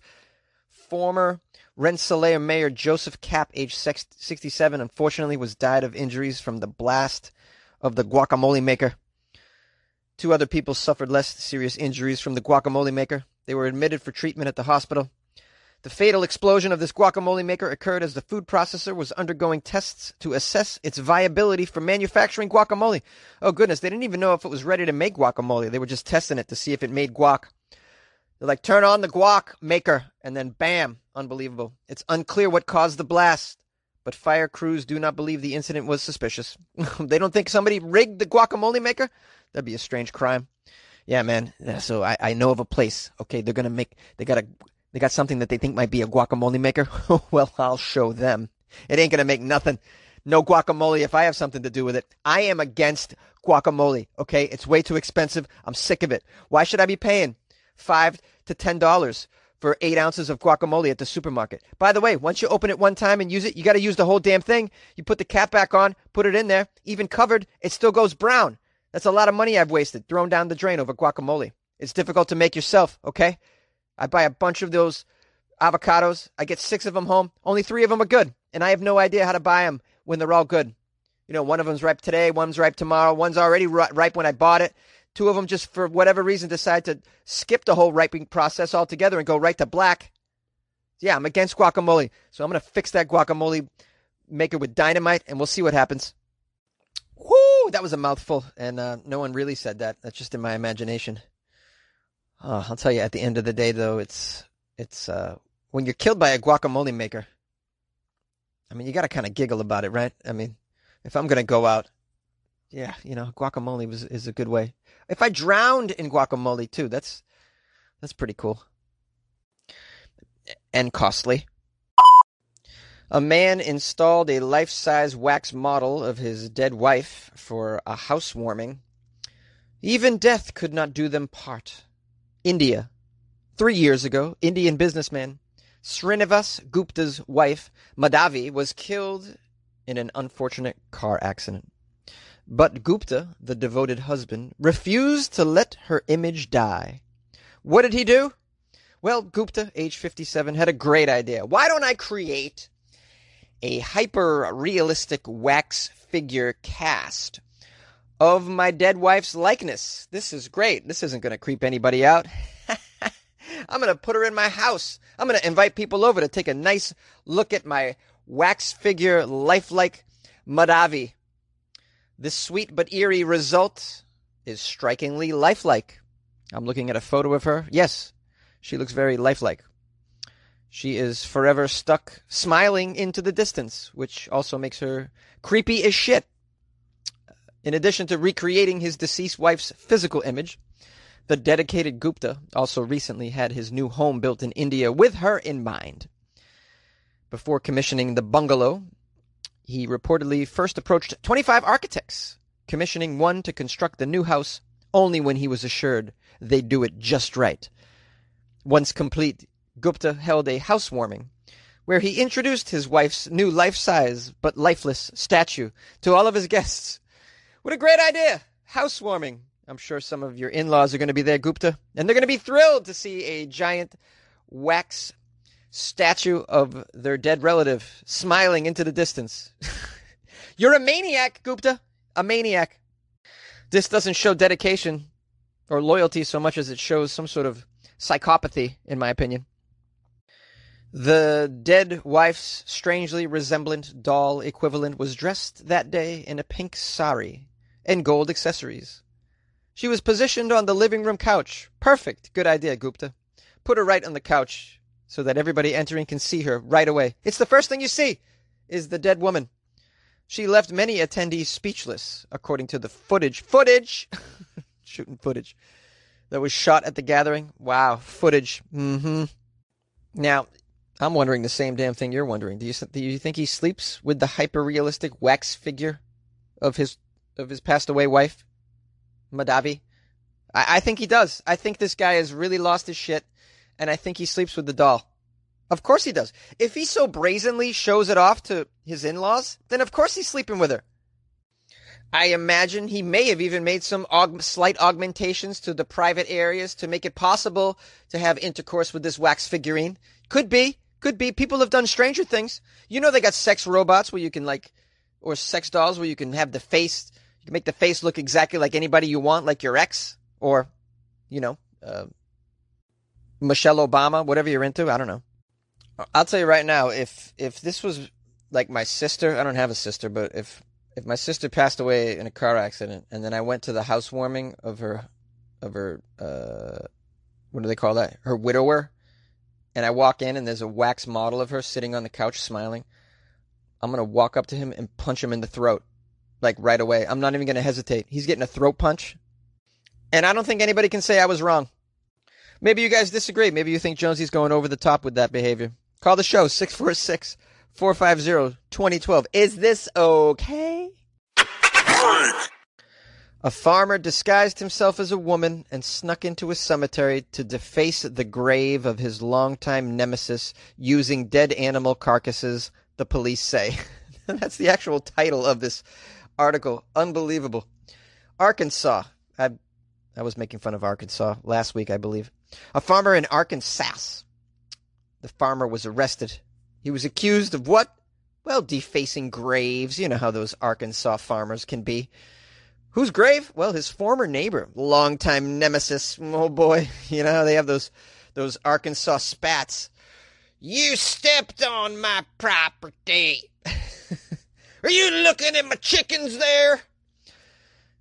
How did he deface the grave, though? Are you wondering? Did he just bring some spray paint and spray something vile on the grave? Was he like, boo, I'm glad you're gone, nemesis? No. He defaced his neighbor's grave with animal carcasses. I guess he just threw animal carcasses on top of them or laid them across the graves. I don't know how you deface with animal carcasses. Did you rip out the entrails and smear them on the face of the stone, did you? Arkansas farmer. Who is this guy, anyways? This degenerate. Joseph Stroud, age 78. You're 78 years old, defacing graves? Dude, just lay down and die, really. You're really holding grudges at 78? I mean, I'm lucky if I can just masturbate at 78. There's going to be real problems at 78. It's going to be no spare time to be defacing graves. That's not going to be a concern of mine. I'm going to be afraid to drink coffee. Why, Jonesy? I don't know. By then, my doctor will be like, no more caffeine for you. I guarantee you. My liver will be just totally black from espresso. Joseph Stroud, as we get back onto the tracks here, age 78, disguised himself as a woman when he visited the grave of Fred McKinney. Why a woman, you silly man? Joseph Stroud. Yeah, no one will see me deface the grave with animal carcasses. I'm dressed as a woman. They can't possibly see me lug this dead deer in. Not when I'm dressed as a woman. And if they catch me pulling on this dead zebra into the cemetery, I'll just say, hey, I'm a woman, and I'll run away. They'll never know. What happened here? This is in Benton County, Arkansas, in case you're keeping score at home. McKinney's granddaughter, Shannon, told the police that she started finding dead animals at the grave of Fred, her grandpa, in May. These dead animals continued. By July, the family reported 16 total incidents. 16 dead animals had been found at the grave. What's wrong with you? Goodness, Joseph Stroud, you're disgusting. At first, they thought it was just a coincidence. Coincidence, really? That's a big word for somebody from Arkansas. But really, that's the quote. They thought it was just a coincidence, and then they thought maybe the animals was consuming the fake floral and dying. Floral? You use the word floral, you Arkansas person? I'm very impressed here by this vocabulary. This Arkansas person has an education. Continue with the quote from the Arkansas individual. It's the granddaughter. The animals were consuming the fake floral and they were dying on top of the grave, I thought. Well, when they began finding more dead animals, they realized it wasn't just coincidences no more. Someone was placing the dead animals there purposefully. Prosecutors said the family has probable cause. The family eventually, this is what they did. Check it out. They put cameras up near the grave with the cemetery's permission. Eventually, they recorded someone walking to the grave wearing a teal windbreaker, a woman's wig, sunglasses. Police say the suspect is 78-year-old Stroud. Well, damn you, Stroud. You really crossed the line now. The police followed up on this tip. In the video footage, they found blood-soaked towel at the home of Stroud. Ooh, that's probable cause. They arrested him. It had animal blood and guts on the damn towel, apparently. The granddaughter told the police that Stroud and her grandpa shared a land boundary for several years. Of course they shared a land boundary. That's how these Arkansas spats begin. You get off my property! Here's a quote from the granddaughter.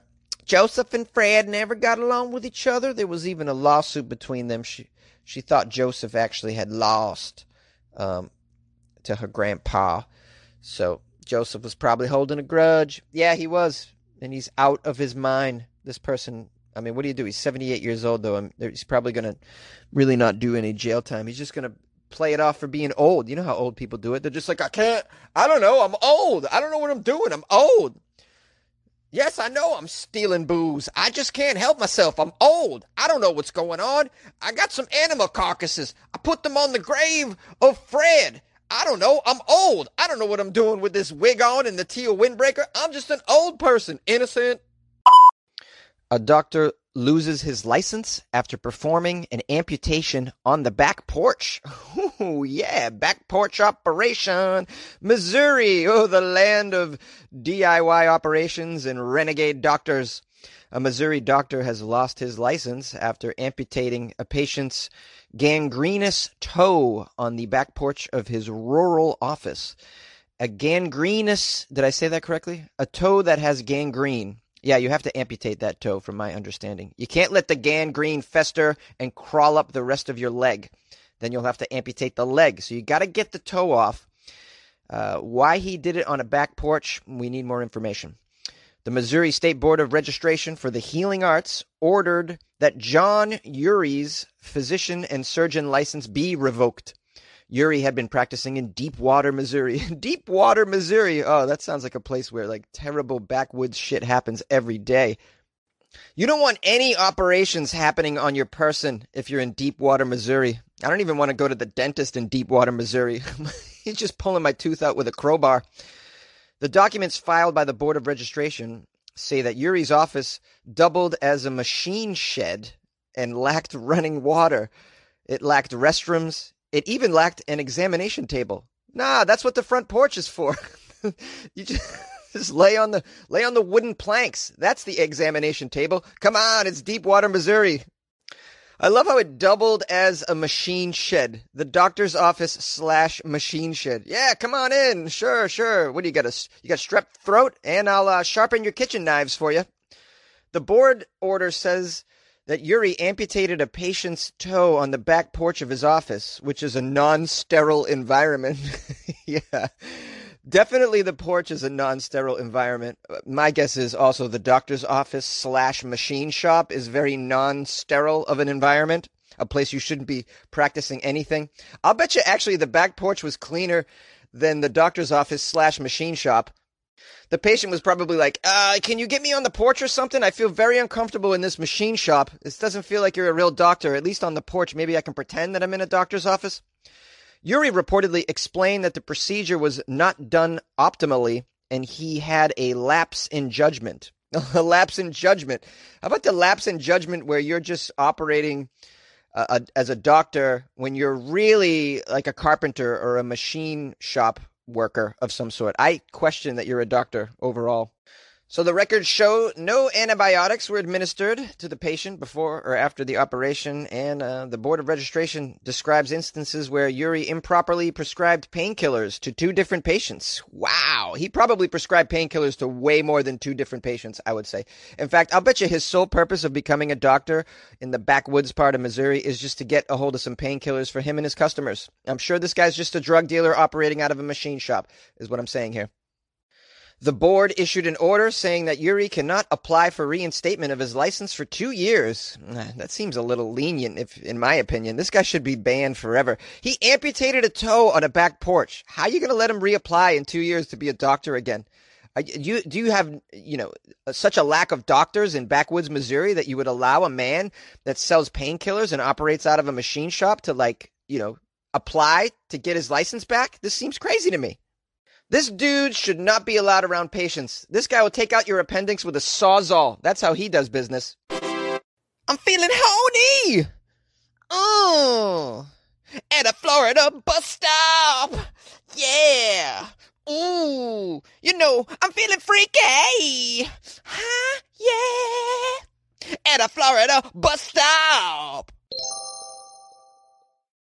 A Florida man was caught masturbating, told the police he's Captain Kirk. A 56-year-old Clearwater man was arrested for getting it on with himself at a bus stop on Monday. Yeah, you know how Florida bus stops just make you feel randy and shit? This Florida bus stop has got me feeling things. However, since the act has become the somewhat norm in Florida these days, the masturbation alone doesn't make this very newsworthy. Even at a bus stop. It's a Florida bus stop. You can imagine what goes on there. Murder, she wrote. Of course, telling the police he was James Tiberius Kirk made this story all the more newsworthy. Kirk, Captain Kirk.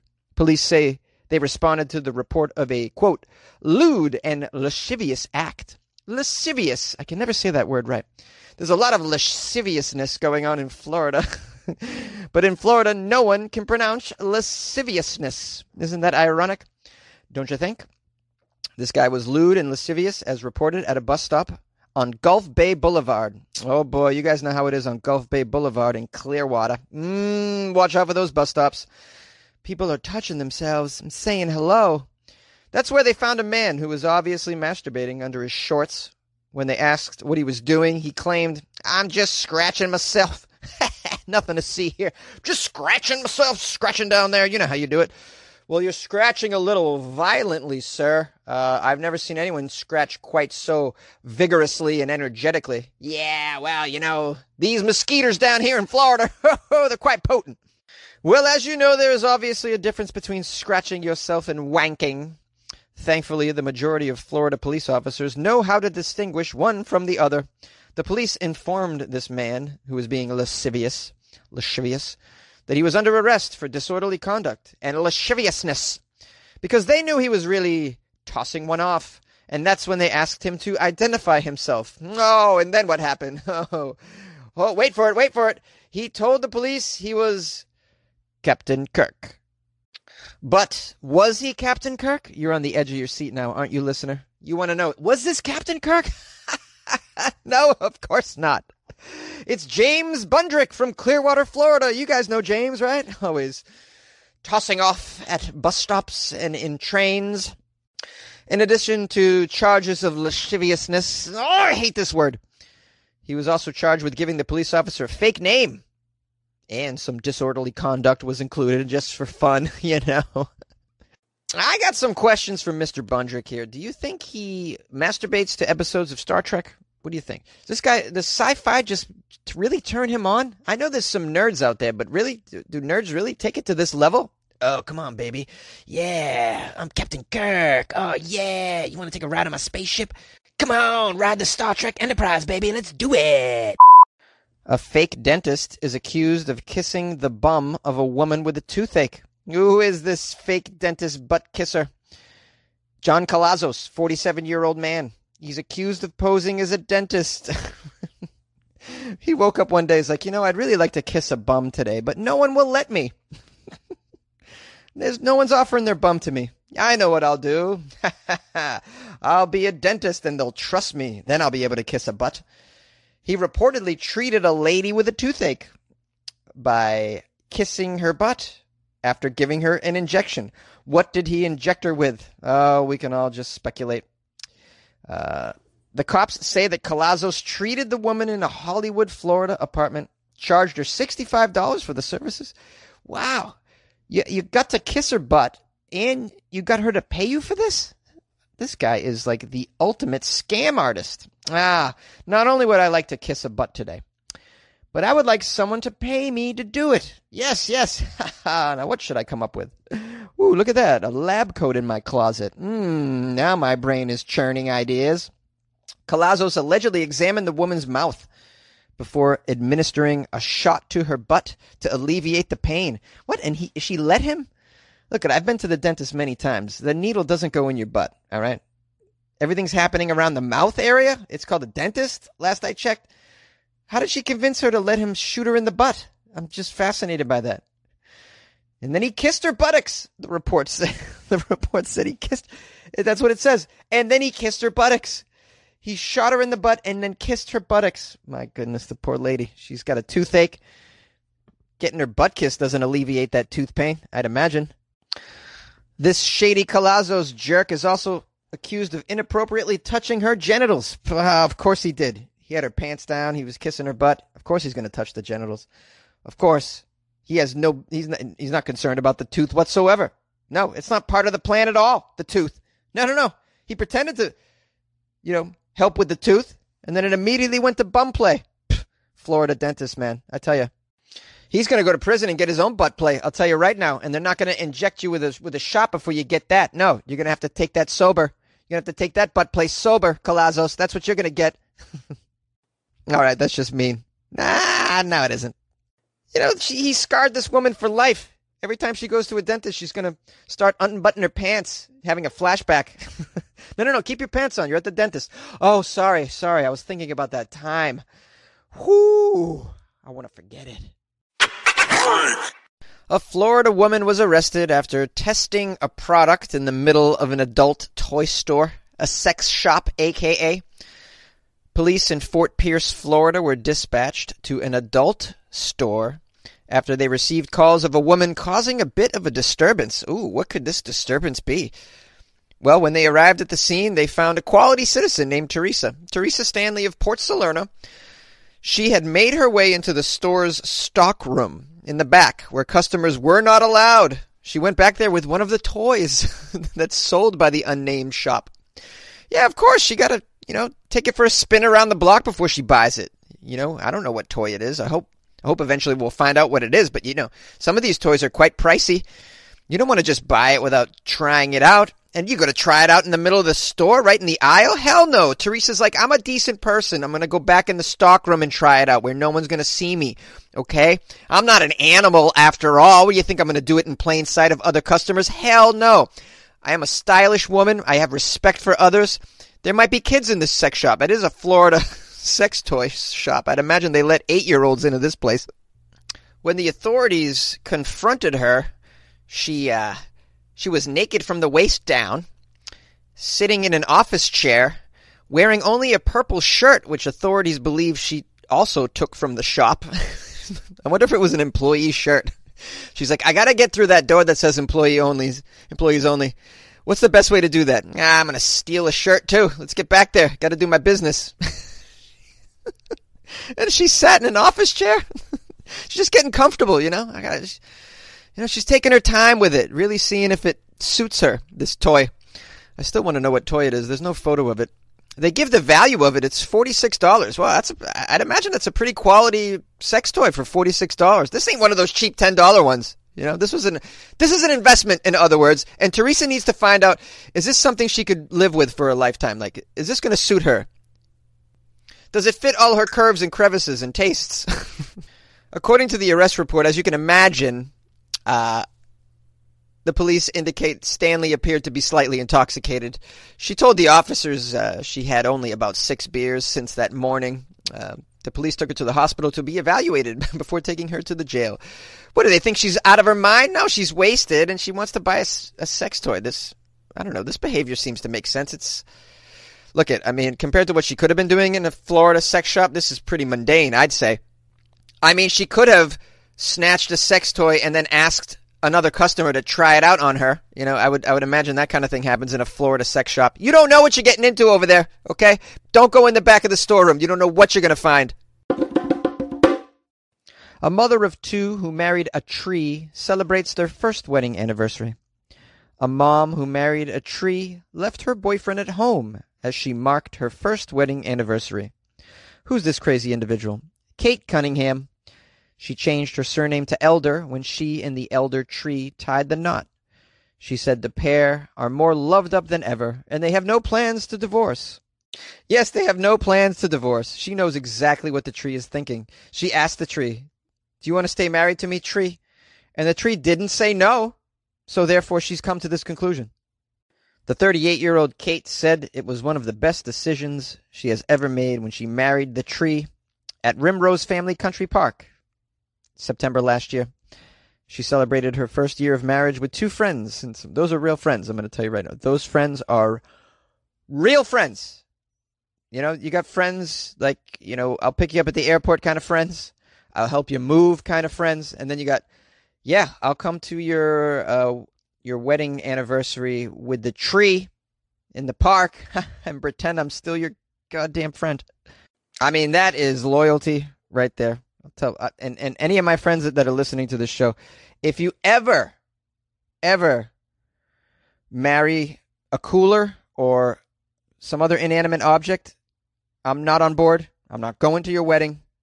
I'm not going to your wedding anniversary.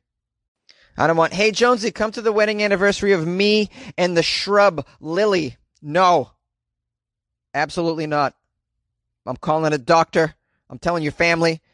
I'm doing something. I will not allow my friends to go down that road of crazy. So that begs the question, are her friends good friends? Or are they not good friends? Are they good friends because they allow her to perpetuate this fantasy and they go along with it? Or are they bad friends because they don't tell her to snap out of it? I'm assuming they haven't told her that. Maybe they have. I don't know. Maybe they can't get through to Kate. You're probably wondering, how did Kate celebrate the first year of marriage with a damn tree? Oh, I'm so curious. Well, her 2 friends and her and some elderflower champers, they left the boyfriend and 2 kids at home. She admits her 15-year-old son is a little embarrassed. A little embarrassed. Your son at school doesn't admit that you're his mother. I'm telling you right now, Kate, I'm sorry to break the news to you. The former teaching assistant admitted that she sometimes clocks up to 5 visits a week and will forever remain tree voted. Tree voted? Is this a word she's made up? Oh, the poor boyfriend. My goodness. She says, trees will always come first. They do keep us alive. She immediately knew this tree was the one and is regularly spotted climbing the branches. Climbing the branches. Here's a photo of her with flowers leaning against the tree. She looks very happy. She looks like a wood nymph. She said, I think getting married was one of the best decisions I have ever made. Yeah, easy for you to say you married a tree. Trees don't make demands of you. Trees don't argue with you. They don't want to cause fights. They have no mind to argue. They are so easy to get along with. She says, me and my friends went over to the tree and said hello for a small celebration a couple days ago. It was a little gathering with 2 friends where we raised a toast and had a glass of elderflower champagne. Not once have I thought that I shouldn't have done it. It's something that I feel like happened at the right time, despite causing a little bit of embarrassment for my son. He sees the bigger picture now, understands what it's for. It's something which has made me feel a bit more confident about myself. I don't care about what anyone else says. I don't care. Marrying the tree has given me a new purpose. I've changed my name to Elder. So even that gives me a whole new feeling. It fits in with married life as well. I feel like a changed person. I do. I feel like a changed person. Kate wore an olive dress and floral headdress as she said her nuptials with the towering tree last year. That's how that went down, in case you're wondering what it's like for a human to marry a tree. What's the ceremony like? Well, apparently it was attended by dozens, and local musician and poet Davy Edgy. Ooh, Davy Edgy performed. You know how Davy Edgy is. No, we don't. Who the hell is David Edgy? Kate has remained more loyal to her tree than ever. She says, I make sure to stop off, even if it's just for a 5-minute wander. I like to just sit there and soak in the surroundings at the base of the tree, my tree. I like the peace and quiet. Often I like to talk to the tree. I say hello, and I thank it for the good energy. Thank you for your good energy. I feel like a stronger, better person that's more dedicated to the whole campaign than ever before. I just feel stronger from my tree. Here's a photo of Kate. She's not unattractive. She's not. She's a good-looking woman. That explains why she also has maintained a boyfriend. You got to be good looking to be married to a tree and keep a boy interested in you. You got to be really something. Kate has called for an annual Marry a Tree Day, and she encourages more Brits to wed their local shrubs. Oh, Kate, don't do that, please. Don't encourage us. Airlines are introducing flights to nowhere. Maybe. And people might pay for this. I don't know how. Let's get into the article. Singapore Airlines is said to be considering a new route next month. The media is calling it a flight to nowhere. How does that work? Well, flights take off and they land from the same place. Whee! Is that a good time for people? In this case, it's going to be Singapore's Changi Airport, which is probably the best and fanciest airport in the world. I've been there a few times. I will never forget the first time I was in a bathroom in the Singapore airport. It blew me away. Absolutely blew me away. It was the cleanest, most modern bathroom I had ever been in my life up until that point. Since then, I've experienced some more advanced toilets in places like Taiwan and Japan. But I'll never forget that first Changi Airport bathroom experience when I landed my first time in Asia. It's like, wow, this is unbelievable. Now, although the media is saying that these flights could occur as early as next month, Singapore Airlines has not confirmed the flights. Said that none of these plans have actually been firmed up. But if it does debut destination-free flying, it will not be the only carrier in Asia that's doing it. Such flights can be seen as a way to help the embattled national carrier of Singapore cope during a year of record losses by the COVID-19. While also allowing residents of the small nation a chance to leave the island, if only for a few hours. That's just such a lame way to leave the island. Take a kayak, see some birds and whatnot, wildlife. Why would you just go up in a plane and come back down? What do you like, the food? Oh, I do like them pretzels. Singapore Airline, which is routinely ranked among the world's best, has been hit hard by the pandemic since it does not operate domestic flights. Yes. Most of Singapore's 5.7 million residents have been unable to travel since Singapore shut its borders in late March. Australian Lethan Francis, who has lived in Singapore since 2001, is interested in these no-destination flights if they do become a reality. Oh, I think it's a great idea. would be willing to go if Singapore Airlines goes ahead with the idea. Singapore's an island, and I'm used to traveling, so I definitely miss flying. I know. Do you miss flying so much, sir, that you'll pay $200 to fly up and then come right back down? Is that? Do you enjoy it this much, sir? I think you're weird. Singaporean Susanna Lowe said she would pay for a ticket if the amount is reasonable. I would pay mainly because I miss traveling. I miss it. And, the whole process of checking in, the airplane food, and, of course, the flight attendants, warmth and smiles. Oh, you really love checking in, Susanna? Is that what you're into? That's a good time for you? Checking in, going through that security. Yeah, the airplane food, that's a good time for you? The warmth of the flight attendants who just hate your guts, Susanna. I hate to break the news to you, Susanna. They hate your guts, okay? They're smiling because they're paid to smile. AKA, it's not genuine warmth.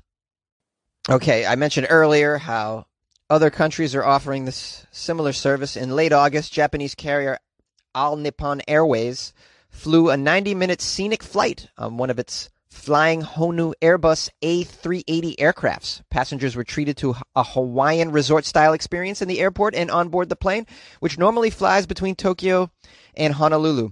But this one didn't go to Honolulu. It just, went up and came back down. And then they got off and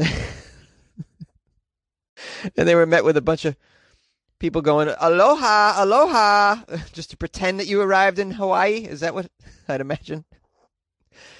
Taiwanese air carrier Eva Air launched a sightseeing flight last month on one of its Hello Kitty jets, departing from and landing at Taipei's Taoyuan International Airport.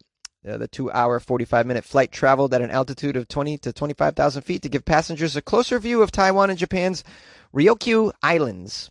Hope I said these places right. Taiwan's national carrier China Airlines flew 2 flights that took off and landed in Taipei in August.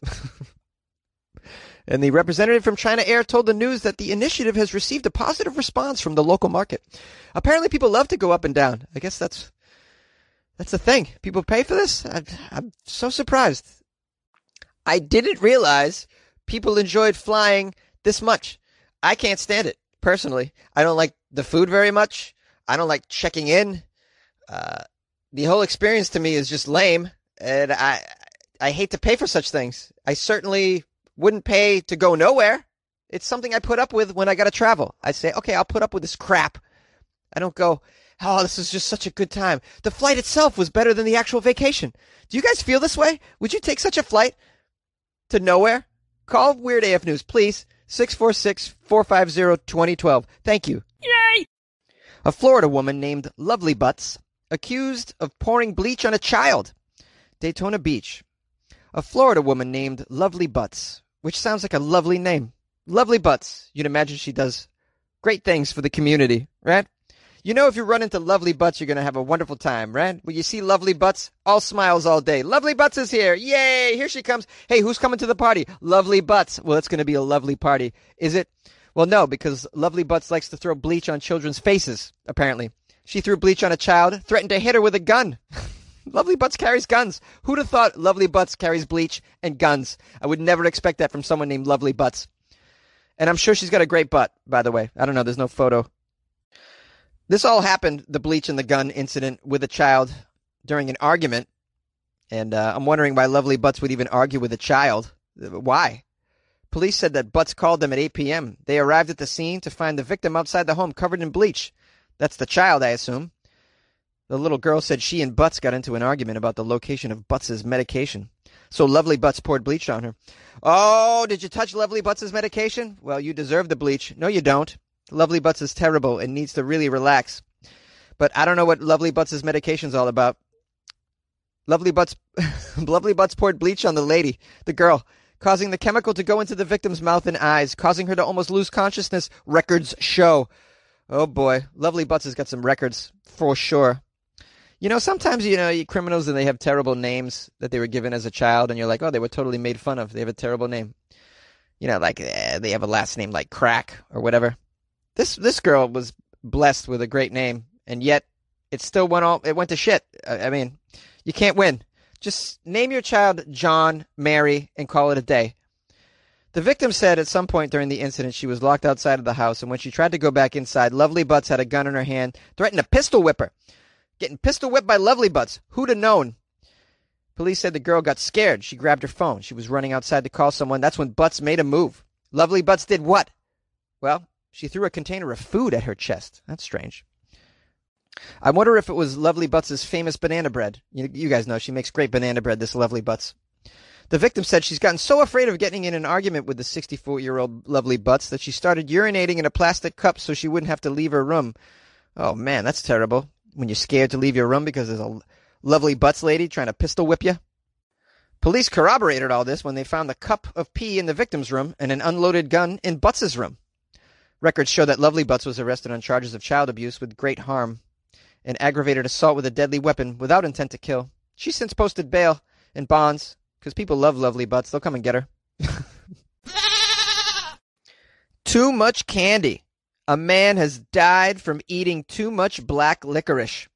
This story is out of Massachusetts, so I'm going to give you a Boston accent, like a true masshole would.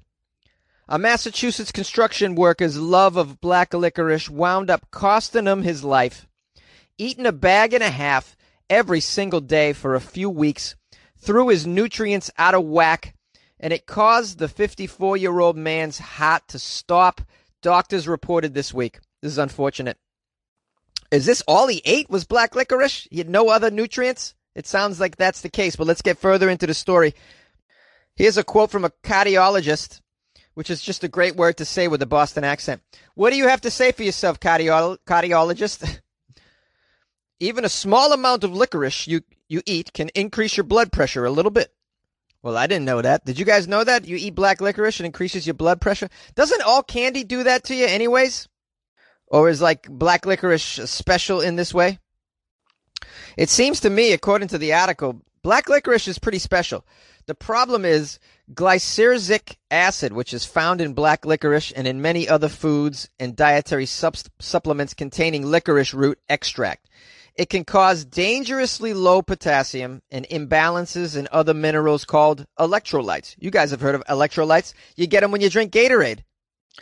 So I guess you can eat all the black licorice you want. You just got to wash it down with Gatorade, although that doesn't sound like a nice diet either. It says here, eating as little as 2 ounces of black licorice a day for 2 weeks could cause a heart rhythm problem, especially for folks over 40, according to the U.S. Food and Drug Administration. Here's another quote. It's more than licorice sticks. It could be jelly beans, licorice teas, a lot of things over the counter. Even some beers, like Belgian beers, have this compound in it.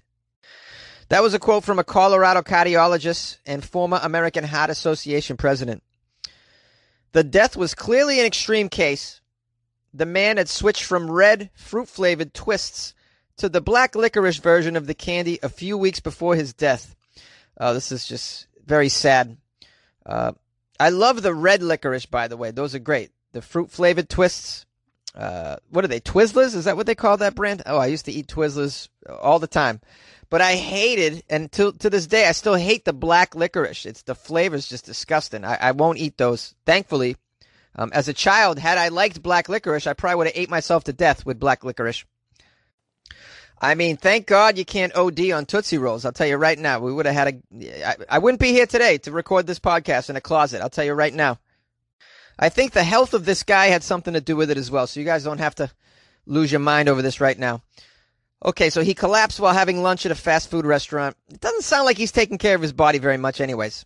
The doctors found he had dangerously low potassium, which led to heart rhythm and other problems. The emergency responders did CPR, and he did revive, but unfortunately he died the next day.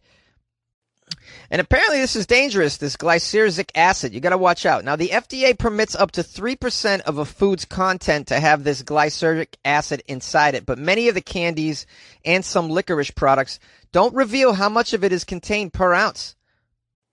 And doctors, are hoping that the FDA will raise attention to this risk and crack down on some of these licorice candies that are so damn dangerous, especially around Halloween, which is coming up, guys, Thankfully, I won't be trick-or-treating this year, so I'm not endangered, really. Normally, I wouldn't be endangered anyways, because like I said, I don't eat that black licorice stuff. I just can't stand it. It's wicked gross, as you know. I mean, I don't know. Maybe you guys like it, but I think it's weird. But I'm sure there's other things you want to be careful. You might be able to OD on candy corn as well. So just be careful of that. Just everything in moderation, guys, in life. That's how you do it. Everything in moderation. I feel really bad for this guy that OD'd on licorice because of all the things to go out on. That's not a lot of fun. All right. I mean, if you were ODing on, I don't know, cheesecake, I mean, that's a great way to go.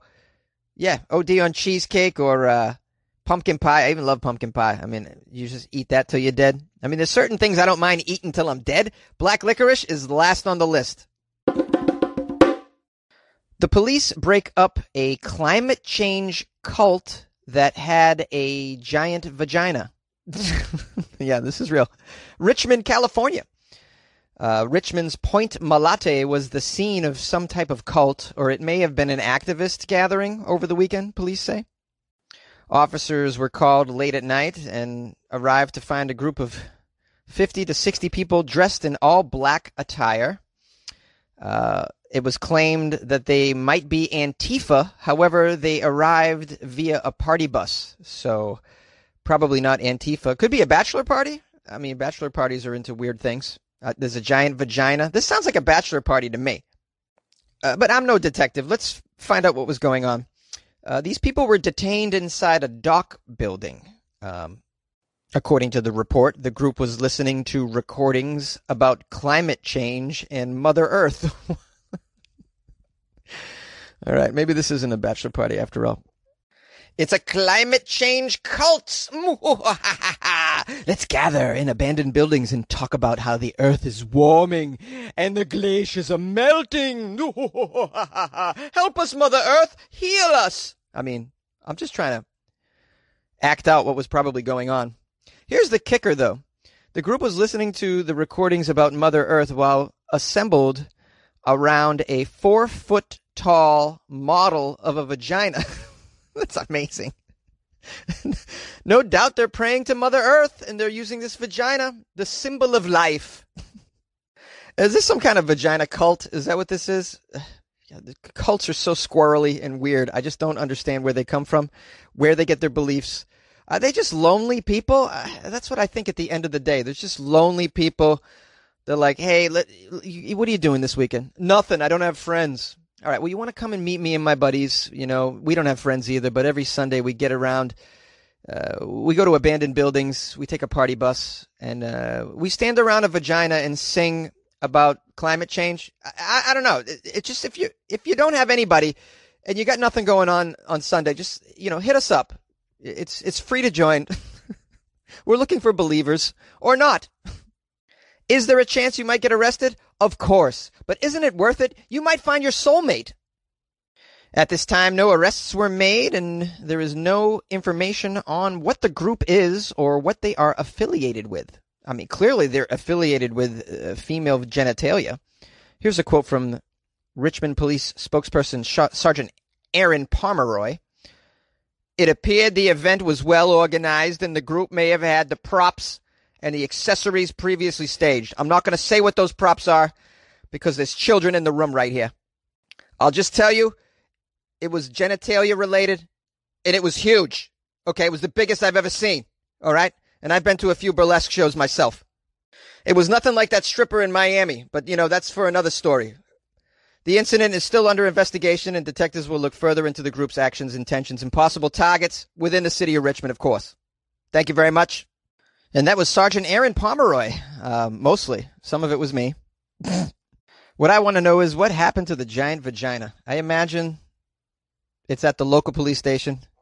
They propped it up in the office, and they're all laughing at it, taking selfies with it. And that'll be put on the Richmond Police Department Facebook page, no doubt. A Florida barber has been accused of shooting a couple of his clients. This sounds like bad business. Sounds like Florida business. Boca Raton. A Boca Raton barber is accused of shooting at two of his clients in the parking lot of a church. There's no safe haven in a parking lot of a Florida church. That's where the shenanigans are going down. Who is this gun-toting barber John DiGiovanni. Johnny DiGiovanni, age of 35. He was arrested on 2 counts of attempted first-degree murder of his clients.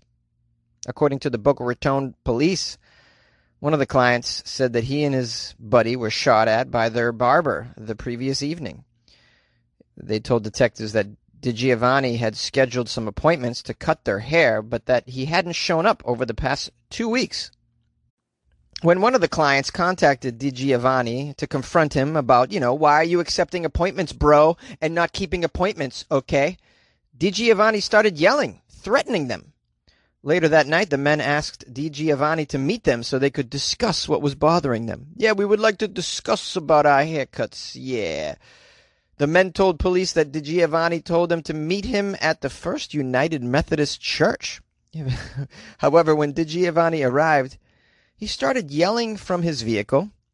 It doesn't say exactly what he was yelling, but I'm sure it was something like this. What are you talking about? What are you? I keep appointments. What are you talking about? I'm busy. And then he pulled out a gun and he fired 3 shots at these men before driving away. Luckily, neither man was hurt, but neither man also got a haircut, so that's just unproductive of a night, They were probably hoping they could talk some sense into him and that he would just give him a quick buzz in the parking lot of a church, right? Maybe tip the priest for using the property. Maybe that's what they thought was going to happen, but it didn't. Nope. DiGiovanni was pissed, shot him, ran away, didn't shoot them, didn't hit them. They weren't hurt, thankfully. Well, this is what happens when you got a pandemic and you can't really coordinate for your regular barber. You got to get some kind of rogue barber off Craigslist. Somebody like DiGiovanni, hey man, can I get an underground haircut? Although, we're talking about the state of Florida here. I highly doubt that anything is closed. So clearly you can get your nails done and your hair did. So I don't even know why they're hooking up with DiGiovanni. Maybe the guy gives the best fade in Boca Raton. I don't know. But is it worth getting killed over the guy who gives the best fade in Boca Raton? By the way, doesn't keep appointments and wants you to meet him in abandoned church parking lots? Shady. A man has been arrested and charged for trying to resurrect his dead grandmother in a cemetery. Knoxville, Tennessee officials say that a man was arrested after causing about $30,000 in damages at a cemetery. At about 2:30 in the afternoon on Monday, authorities responded to a report of some vandalism at a church cemetery on Huckleberry Springs Road. Ooh, Huckleberry Springs Road sounds like a lovely place. Not a place where people are digging up dead bodies. Well, when the officers arrived on the scene, they saw extensive damage to the cemetery. This included a lot of digging, like dug up spots here and there in the ground. Also some broken headstones. I'd imagine some flowers and gifts were scattered about. But is this a Halloween prank? What is going on here? Well, witnesses told the officers that a homeless man had stayed around the property and was actually responsible for damaging the cemetery.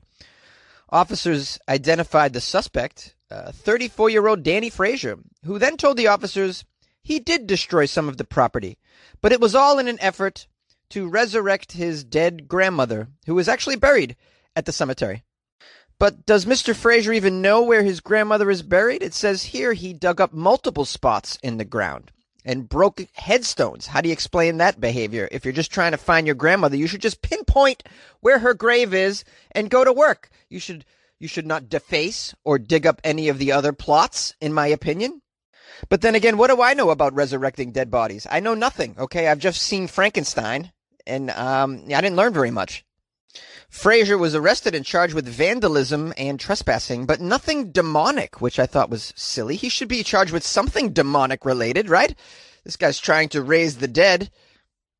There's got to be a law against that, right?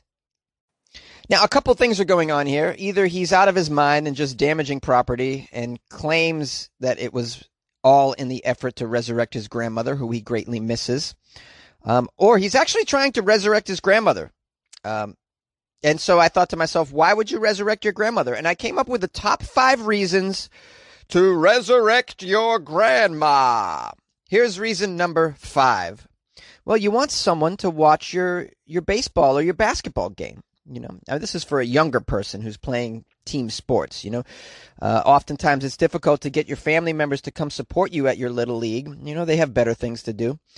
You always have the grandparents, though, who are really just bored out of their minds. They'll come and watch your sport. They don't even care what it is. They don't even care how you do. They're just there to support. And it's one of the ways grandparents are very useful. Reason number 4 to resurrect your grandma. You need information about long ago family stuff. Yeah. And sometimes, this is prior to social media or any sort of online record keeping. Some of that family information and those stories are only inside the brain of your grandma. So you got to sit down with her and make her some tea, get her to talk a little bit, or maybe give her some whiskey, loosen her up a bit. My grandma, I used to drink tea with, and she would tell me all sorts of stories about our family. We were loosely related to Rocky Marciano, who's an Italian boxer of fame, and she would tell me stories about him. And grandmas are useful for this sort of stuff.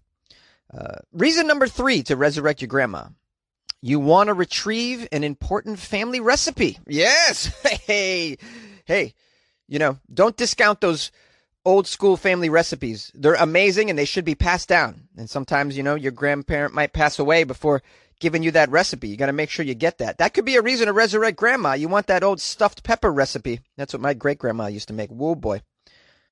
Oh, did I say my grandma in the previous one? I meant my great grandmother used to tell me stories. Okay, moving on. Reason number 2 to resurrect your grandma. You forgot to call her before she died. I mean, we always forget to call our grandmas, right? And I deserve my grandma a call right now, and I tell myself I'm going to do it, but I hardly ever get to it, and it's a shame, and I need to put more effort into that.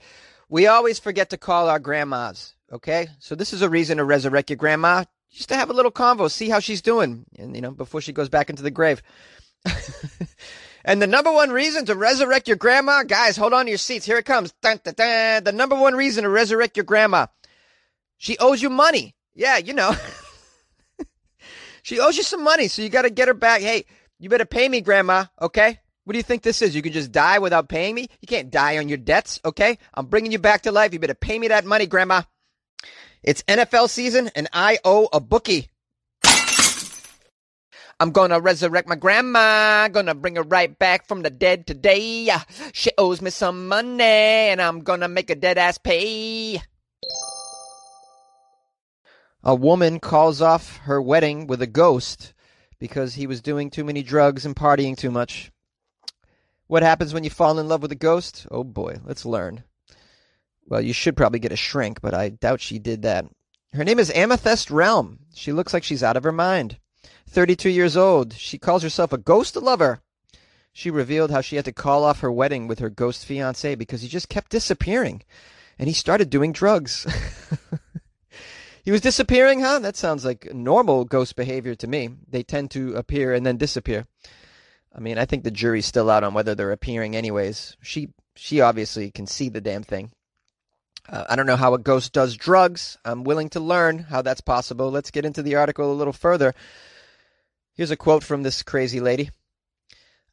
We've called the wedding off, okay? It was going really well until we went on holiday. He completely changed. I think maybe he fell in with a bad crowd when we were on holiday. He just started becoming really, really inconsiderate. He disappeared for long periods of time. When he did come back, he'd bring other spirits to the house, and they'd just stay around for days. I think he started doing drugs and partying a bit too much. He used to come back, and these spirits would stay for days at a time.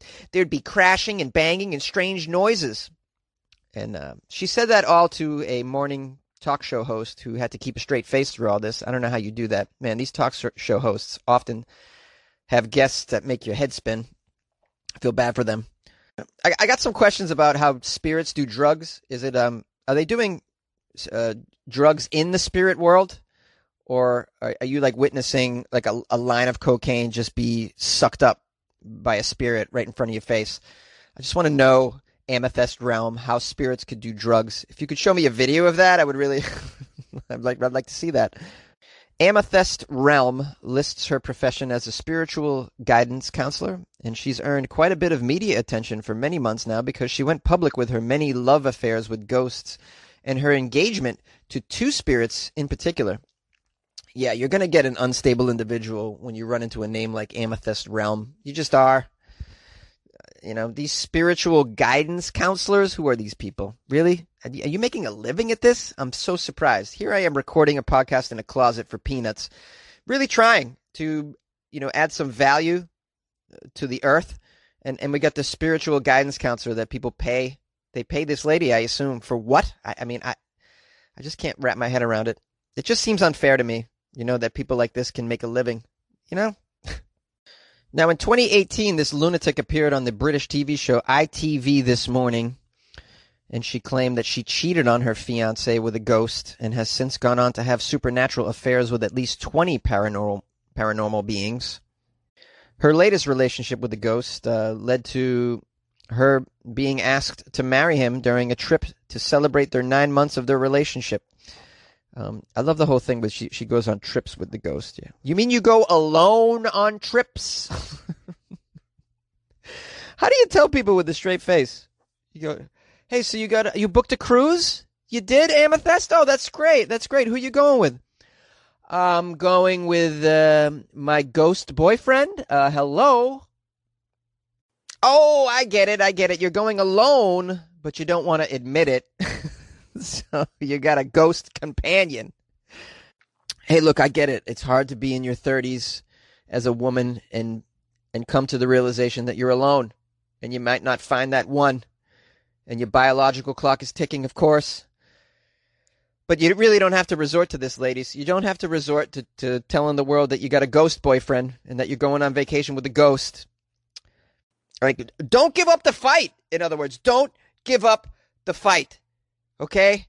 We got a whole potpourri of dating apps these days. I mean, there's a chance. There's a chance for you. You don't have to, marry a dead pirate from the 17th century. Now, I'm not going to say it's easy to find a life partner, especially with a name like Amethyst Realm and an occupation like spiritual guidance counselor. You might want to, consider making a career change and going down to City Hall and changing your name to Sarah or Carol or something. Definitely not Karen, but, something that's normal, and give yourself a shot, okay? What I'm saying is you don't have to find love through a Ouija board. I believe in you, ladies. Please, try. A Florida deputy gives children guns to fight demons that he said were in the home. Orange County, Florida. A now former Orange County deputy is accused of giving a child a gun and telling her to shoot anyone who enters the apartment. He also allegedly performed an exorcism on a second child. According to local media, Chris Doherty was arrested on Sunday after deputies were called to an apartment. Deputies said they found Doherty with a gun at the apartment and saw a young girl lying on the floor with a rifle. That just sounds like a nice, happy Florida family, to be honest. Just hanging out with some guns on the floor. What's wrong with that? Oh, you say there might have been an exorcism going on? Well, that's pretty typical, too, I'd say. Let's find out more. Here's a quote from the deputy in the arrest report. She was wearing a Kevlar helmet, that girl, and a bulletproof vest. She was ready to shoot anyone who entered that apartment. The child told investigators that when she woke up, Mr. Doherty told her there were demons in the house, and they needed to burn things that were possessed. The girl said they then burned several items in the parking lot, and they performed an exorcism on her brother. Mr. Doherty was taken to the hospital for a mental health evaluation under the Baker Act. Ooh, the Baker Act. I've never heard of that. What's that? When adults tell kids that demons are real and they need to be evaluated. This Doherty character apparently was a deputy with the Orange County Sheriff's Office since 2006, but had been fired for reasons unrelated to this incident involving the children and the demons. Poor Doherty. He's never going to get his sheriff's job back. Not after this demon shooting incident and the exorcism. Maybe he could get a job working for the local parish, though. I mean, he seems to be able to see demons that aren't there, and he seems to know how to handle them for the most part. You got to do an exorcism, of course. Everybody knows that you go get yourself a bulletproof vest. That's to protect you from demons. Get yourself a rifle, yeah, because demons can be shot by bullets. Everybody knows that. A Florida woman repeatedly told the police that her name is My Butt Just Farted. The police in St. Petersburg got a call about a woman who refused to leave a gas station. Well, you know how people like to hang out at Florida gas stations. That's where all the hot shit is going down. That's where you get yourself some meth, a little handy in the parking lot. You know, the good stuff. When the police got to this gas station, though, they were in for a treat. Right? They were there to arrest her for trespassing, this woman, because she refused to leave the gas station. So they asked for her name.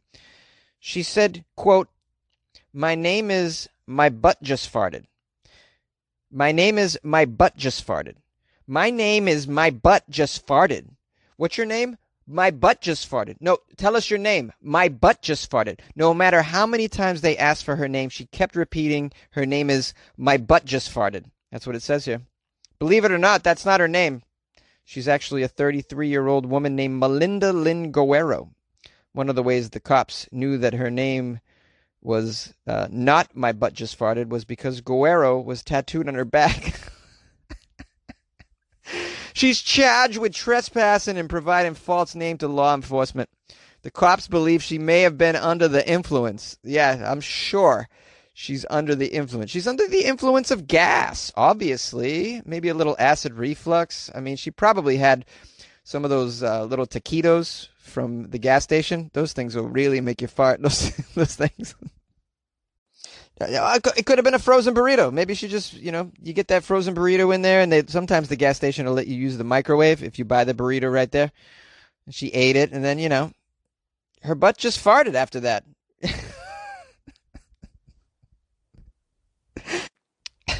This is the kind of thing you can't make up. It's just such a strange choice. My butt just farted. Because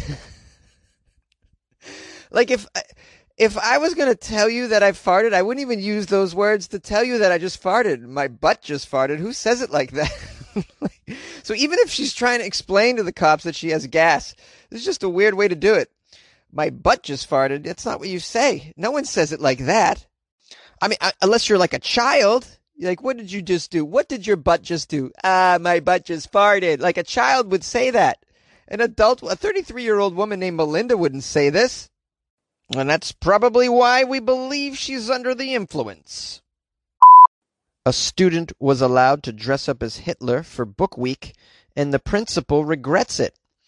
A child at St. Philip's sought permission to wear a costume and won a prize even. Won a prize for the best dressed as Hitler, along with students from a visiting school that was Jewish. Can you imagine? Oh, what school is coming to visit us? A Jewish school? Now's the time to break out my Hitler costume. It says here the principal of St. Philip's actually regrets that a student, quote, with an interest in history and politics, was allowed to dress up as Adolf Hitler for Book Week. The student appeared as the Nazi leader as part of Reading Week celebrations at St. Philip's. He was also awarded one of the prizes for best dressed. No. How? Who's giving this guy a prize dressed as Hitler? You don't get anything dressed as Hitler. Maybe you get punched. That seems proper. I know it is a child, but, you get removed from the school. Your parents should be called. You don't get an award, especially for best dressed. And it says here the student was even featured in a parade that was held during the assembly. Oh, come on. How do you feature a kid dressed up as Hitler in your parade? This just sends the wrong message. I don't know how this guy slipped through the cracks. Let's get some more information here. The principal, named Roger, confirmed that the student had asked, quote, a respected staff member for permission to dress up as Hitler, and that she said yes. Now, she is absolutely shattered that she said yes, and we're all really concerned about her well-being, said the principal. Yes, I'm sure she's shattered that she said yes. As soon as she sees him in a parade, she's probably like, well, I didn't expect the costume to be this popular. I didn't expect him to win a prize and an award for best dressed. I just thought he would just blend in the background. I thought the Jewish visiting school would just ignore him, as Hitler in the back. I didn't think it would be such a big to-do. Apparently, the costume was too damn good. The principal, of course, had to apologize to all the Jewish students who he said were, quote, absolutely fantastic and pretty accepting. Accepting of the apology or accepting that, Hitler was front and center in the parade? I mean, people must have been loving the costume. It won an award, right? This happened in Australia. Are they just like over it already in Australia? This is not a thing. Like Hitler, yeah, it's Halloween. Hell, let it go. Here's a quote from a staff member. Look, it was very distressing, okay? It was a poor judgment call, but the follow-up and the resolution has been outstanding. Everyone's so pleased with how cool everybody was with the Hitler situation. The staff member says, this was an innocent mistake by a teacher who was respected, who was honorable, and a lovely person, who just got it wrong on that day. The student involved has an interest in history and politics and did the right thing by getting permission for his book week costume. But they just have such a great attitude about it. This is a lovely individual. This student really just loves history. So we're like, you know what? Dress up as Hitler. We just love that you like history and politics. We hope you're learning. The school is reviewing its policies to ensure that nothing like this can ever happen again. I love how you have to. Let's go sit down and review our policies. Does it say anywhere in there that no child shall dress as Hitler for book week? It probably should, right? Here's the thing. You don't need this in writing. I mean, everybody should just know it's common sense that you don't let this happen. It's like the kid that got in trouble at school dressing up as Hitler for Halloween. The parents totally condoned it, and it was a big messy situation. But you just don't let this happen. I think we can all agree there's certain individuals in our history that we're not pleased to see again, even if it's just in costume form. Do you guys agree or what? Call the show 646-450-2012. Emotional support Canadians are available for Americans that are stressed during this U.S. election limbo. While the election is taking place in the U.S., north of the border, it's pretty fair to say that most Canadians are tuned in, watching how we're voting, awaiting the results. And I know you guys give a damn about us, and you can sense our stress. So we have emotional support Canadians. This is a new thing, and I couldn't be more pleased because I just love Canadians. Nothing more pleasing than just, I would imagine, hanging out on a porch with a Canadian or two, drinking some Molson, and just shooting the shit, as we call it down here. I don't know. Do you Canadians use that phrase, shooting the shit? I'm sure you have your own phrase. This article says it's been a long week for Americans. In a way, it feels like the sun hasn't risen in about 4 years. And with the forecast hanging in the balance of a too-close-to-call U.S. presidential election, the strain is threatening to break some American citizens. But fear not, O politically exhausted neighbors to the south. We Canadians in the north are here for you. Emotional support Canadians are standing by. Eh? Yes, on social media, a growing number of self-proclaimed emotional support Canadians are just reaching out, offering to help Americans that are stressed by the U.S. election as the polls get tighter and tighter. The term emotional support Canadians was trending on Tuesday evening as election results started to heat up, and the Canadians decided, hey, good time to offer some help. The offer appears to have first been extended by a Twitter user named Canadian Fletchy, who said if voters have not yet received your emotional support Canadian, one will be assigned to you shortly. This guy Fletchy goes on to say that Americans hoping to become Canadian immigrants should stuff their pockets with Canadian Tire money to trick border officials into thinking that they're Canadian. Hey, that's good advice. Any of you Canadians have any advice on how to sneak over the border and become a citizen? I'm just asking for a friend, that's all. And also, will you accept somebody who knows nothing about hockey? I'm just asking for a friend. The response on social media has been hilarious, of course, because, well, when you have Canadians involved, inevitably it's going to be funny. One Canadian wrote, "Dear American friends, if you need an emotional support Canadian, I'm available. I've had a couple edibles, and I'm sipping some rye. Expect me to listen more than advise, but just know I'm here for you." Another Canadian wrote, "No matter what happens in the election, I'll be your emotional support Canadian and send you a care package of ketchup chips and coffee crisp chocolate bars." I don't know what ketchup chips are, but that sounds amazing. Do we not have those in the States, ketchup chips? This sounds outstanding. Why don't we have ketchup chips? I don't understand that at all. This is the first I'm hearing. What other just tantalizing delights do you have up there over the border? You're really enticing me to move, guys. It's not just your health care. It's those ketchup chips. Another tweet from a hilarious Canadian says, your emotional support Canadian is reading other tweets, but your tweet is important to them. We are receiving a higher volume of tweets than normal. Please stay online, and your tweet will be read in priority sequence. Of course, many Americans on Twitter seem to welcome the suggestion of receiving an emotional support Canadian because of the stress level.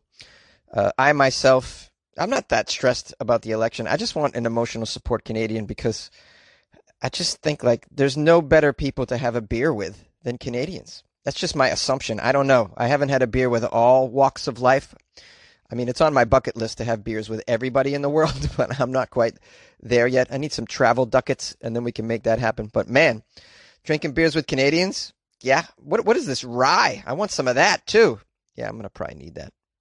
Well, listen, to my Canadian listeners, please call the show 646-450-2012 and let me know what exactly you would offer Jonesy for emotional support at this stressful time in life. You can also email me, funnyjones@gmail.com. A woman that was arrested for self-care outside a 7-Eleven was recently caught committing the same offense outside a Popeyes restaurant. Self-care is in quotes, so you know what it really means is some sort of lewd, lascivious activity. Very Florida of her. This is the woman that was masturbating in the 7-Eleven? That was her, right? In September, yes, Vanessa Lee Jones. I remember her.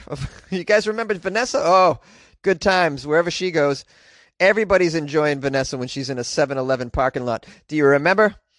She's from Newport Richey. She was caught in front of a 7-Eleven convenience store, partaking in a little bit of self-care.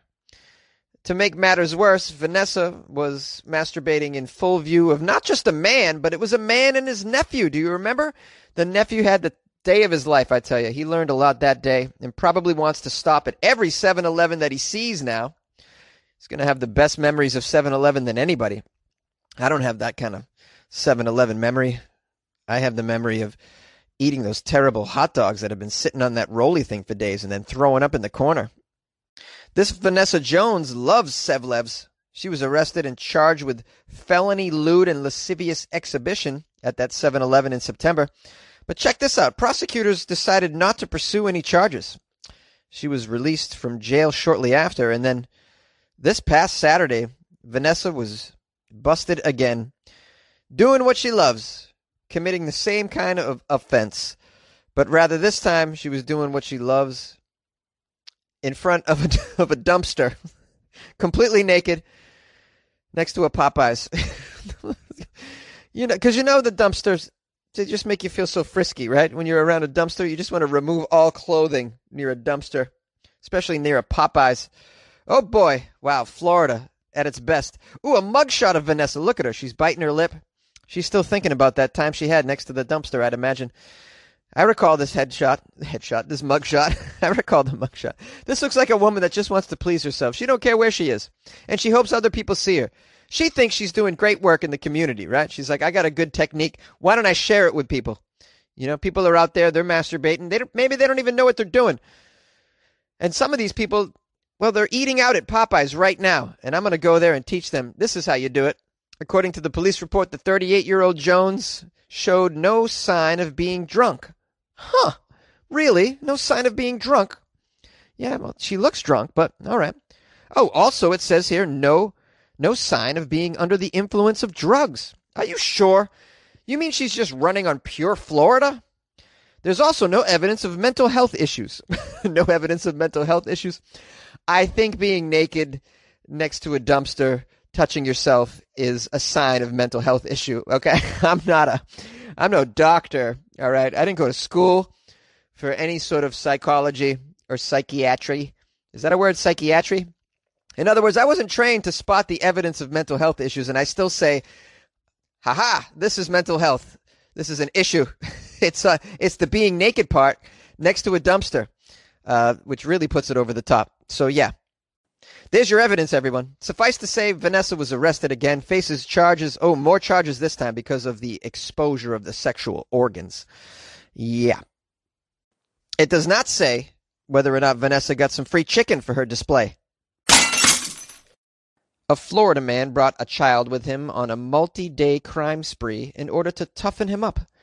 This is a lesson on parenting. A Lake Wales, Florida man is facing several charges in connection with a multi-day crime spree. He told the deputies he brought a child with him at times because he was, quote, trying to toughen him up. Trying to tough up the little critter, huh? You know, gotta toughen this guy up. Take him on a bank robbery. You know how it goes. Scared straight. That's what I'm doing, and I'm doing it early. 8 years old. Never too late to bring him on a crime spree. This guy's name is Ernest McKnight III, which doesn't sound like someone that would take a child on a crime spree. Ernest McKnight III. It sounds like a butler or a professional golfer. He's 36-year-old, facing several charges from both the Sheriff's Office and Lake Wales Police Department for a series of crimes over several days. Deputies say an 8-year-old boy was with him while he allegedly committed some of the crimes. Not all, but some. Just the ones that he thought would toughen him up, you know. Now, I didn't take him on that drive-by. I figured that was a fast one. He would have never even realized what was going on. I took him to rob that Wendy's. I figured that'll do it. I asked him to hold a bazooka. Hey, just the tough ones, you know. What happened on this crime spree? Well, first, Ernest McKnight III stole an empty red Hyundai that was parked along a road. At the time, the driver was outside of the car surveying some construction. That's great. You get out of your car to look at the construction, and then and Ernest is in there with a child. Ernest McKnight III stole your Hyundai. I have a child. Goodbye. Enjoy the construction. I'm Ernest McKnight III. Several days later, November 12th, a man parked his car along County Road near the Lake Ashton community to walk his dog. That was when McKnight rummaged through his SUV, then left the scene in that previously stolen Hyundai. Oh, so he stole some crap from a guy's SUV? That's not one to toughen him up. I'll bet the child wasn't there for that. Although the child can reach in those tough places in a car, you know? You can make the child just get under the seat and get all that loose change. A few hours after the incident near Lake Ashton, a homeowner saw McKnight steal a package from their front porch. Oh, my goodness. When the victim yelled at him to return the package, deputies say McKnight yelled, "It's mine now!" "Oh no, it's mine now, your package." And then he drove away in the Hyundai. That's unbelievable, this guy. Lake Wales police say they tried to pull McKnight over in the Hyundai, but he refused to stop.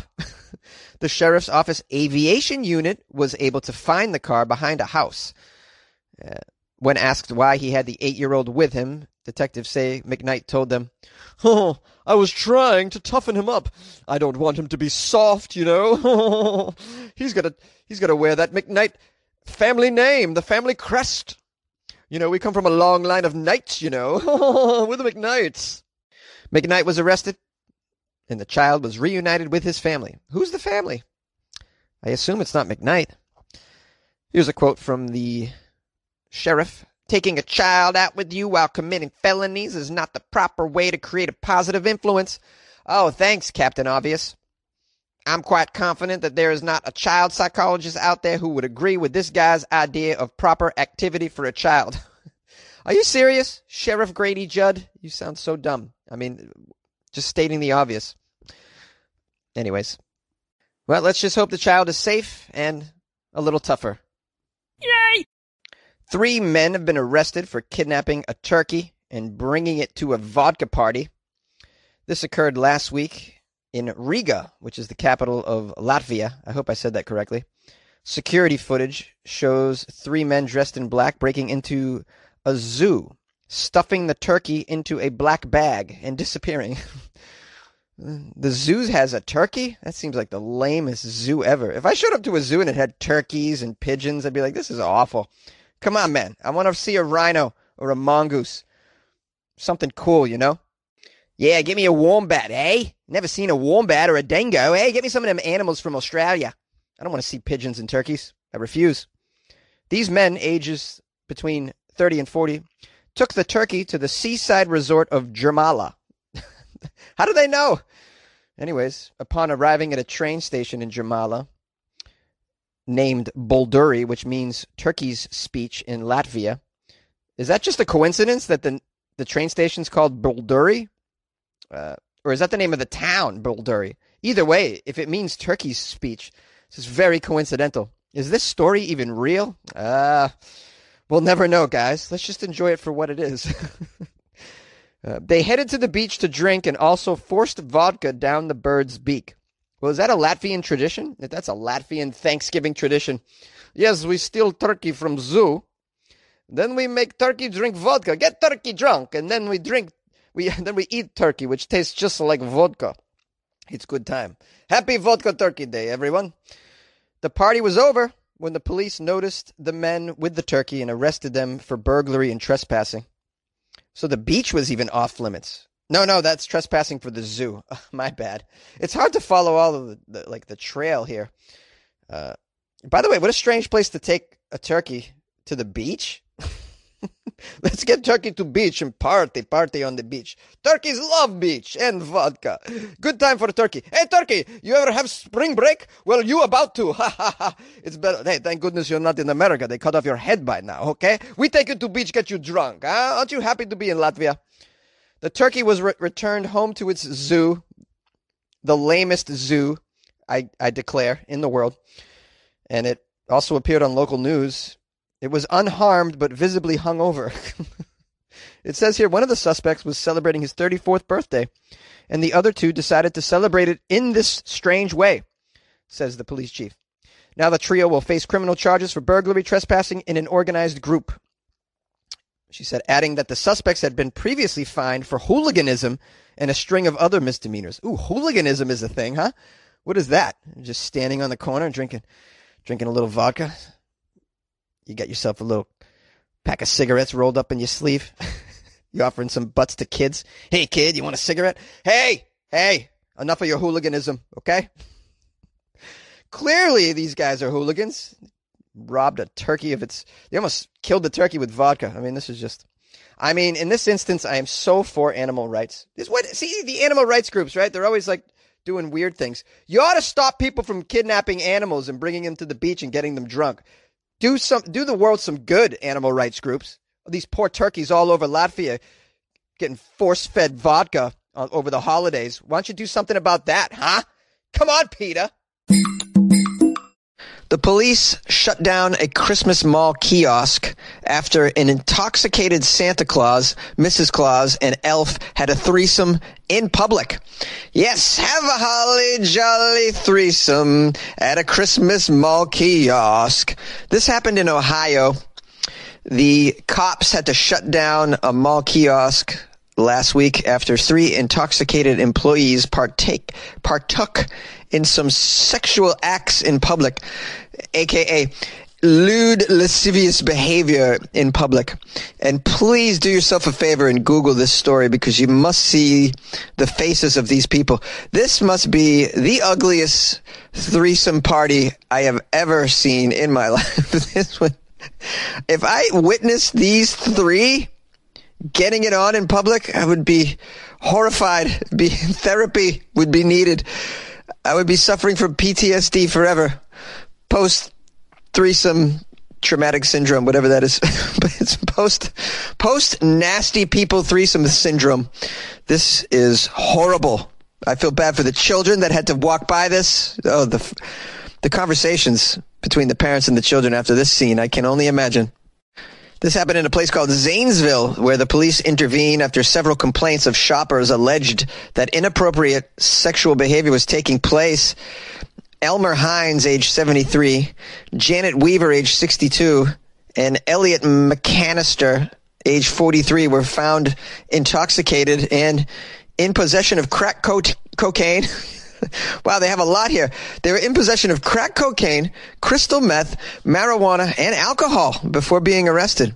It would take crack cocaine, crystal meth, marijuana, and alcohol for me to get involved in a threesome with people that look like this. For sure. Even then, I don't know if I could do it. You'd have to throw in some heroin, some opium, any other designer drugs you might come across. You'd have to invent a totally new drug for me to get involved in a threesome with these people. Please Google it. You must look at their faces. This guy's got a lazy eye. This woman has 17 chins. The other guy looks like a serial killer. Apparently, one of the shoppers took some photos of Elliot McCanister, the elf, partaking in anal sex with one of the plastic reindeers as well. Ow! How do you have anal sex with a plastic reindeer? Are you putting the antlers up your buttocks, Elliot McCanister, you maniac? Wow. This just really takes the Christmas cake, I tell you. We have a quote from a visibly troubled shopper. What they were doing was extremely offensive, but I had been waiting in line for over an hour, and my 4-year-old daughter would have never forgiven me if we had left the scene. She was very eager to meet Santa Claus, and we probably hung around a little bit too long. Yeah, you did. You hung around too long, shopper, visibly troubled shopper. And now what are you going to have to explain to your child? Your poor child wanted to see Santa, saw a man dressed as an elf being anally violated by a plastic reindeer, and now what good was that for your child? Nobody's winning, visibly troubled shopper. Listen, the moment the elf takes off his clothes, you got to exit the scene. I don't care how long you've been waiting there. No worries, guys, because the Colony Square Mall administrators have taken some strict action after this. Guess what they've done?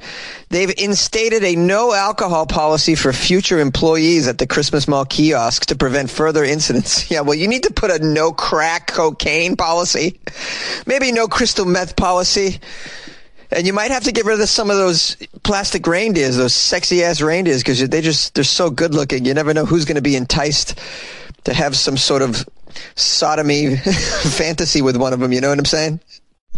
Now, I would be remiss if I didn't give you some more quotes from people who witnessed this stuff. More shocked parents, some visibly shocked, some not so visibly shocked, just shocked on the inside. Here's a quote. Miss Claus was sitting on Santa's lap, moaning and groaning while he had his pants down and while we waited in line.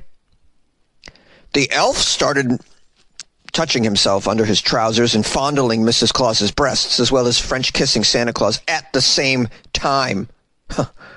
Guys, what are you so shocked for, okay? There were several mistletoes above their heads. What, did you think they weren't going to kiss each other? Come on now. Ho, ho, a mistletoe hung where you can see. They're having a big old threesome, and the elf is screwing the Christmas tree. Have a holly jolly threesome at the Ohio Christmas Mall. I can't believe this story's real. I'm so grateful that it is actually real. I just feel bad for the kids, man. But guys, at the end of the day, there are some winners in this situation. Those winners, they're the parents of all the kids that were there that day, because now those parents never have to take their child to that annoying Christmas Santa at the mall situation ever again. It just never has to happen. The kid ain't gonna want to go. The kid's been horrified and traumatized. You ask the kid every year here on out. Hey, Bobby, you want to go see Santa this year at the mall? What? No, Mom.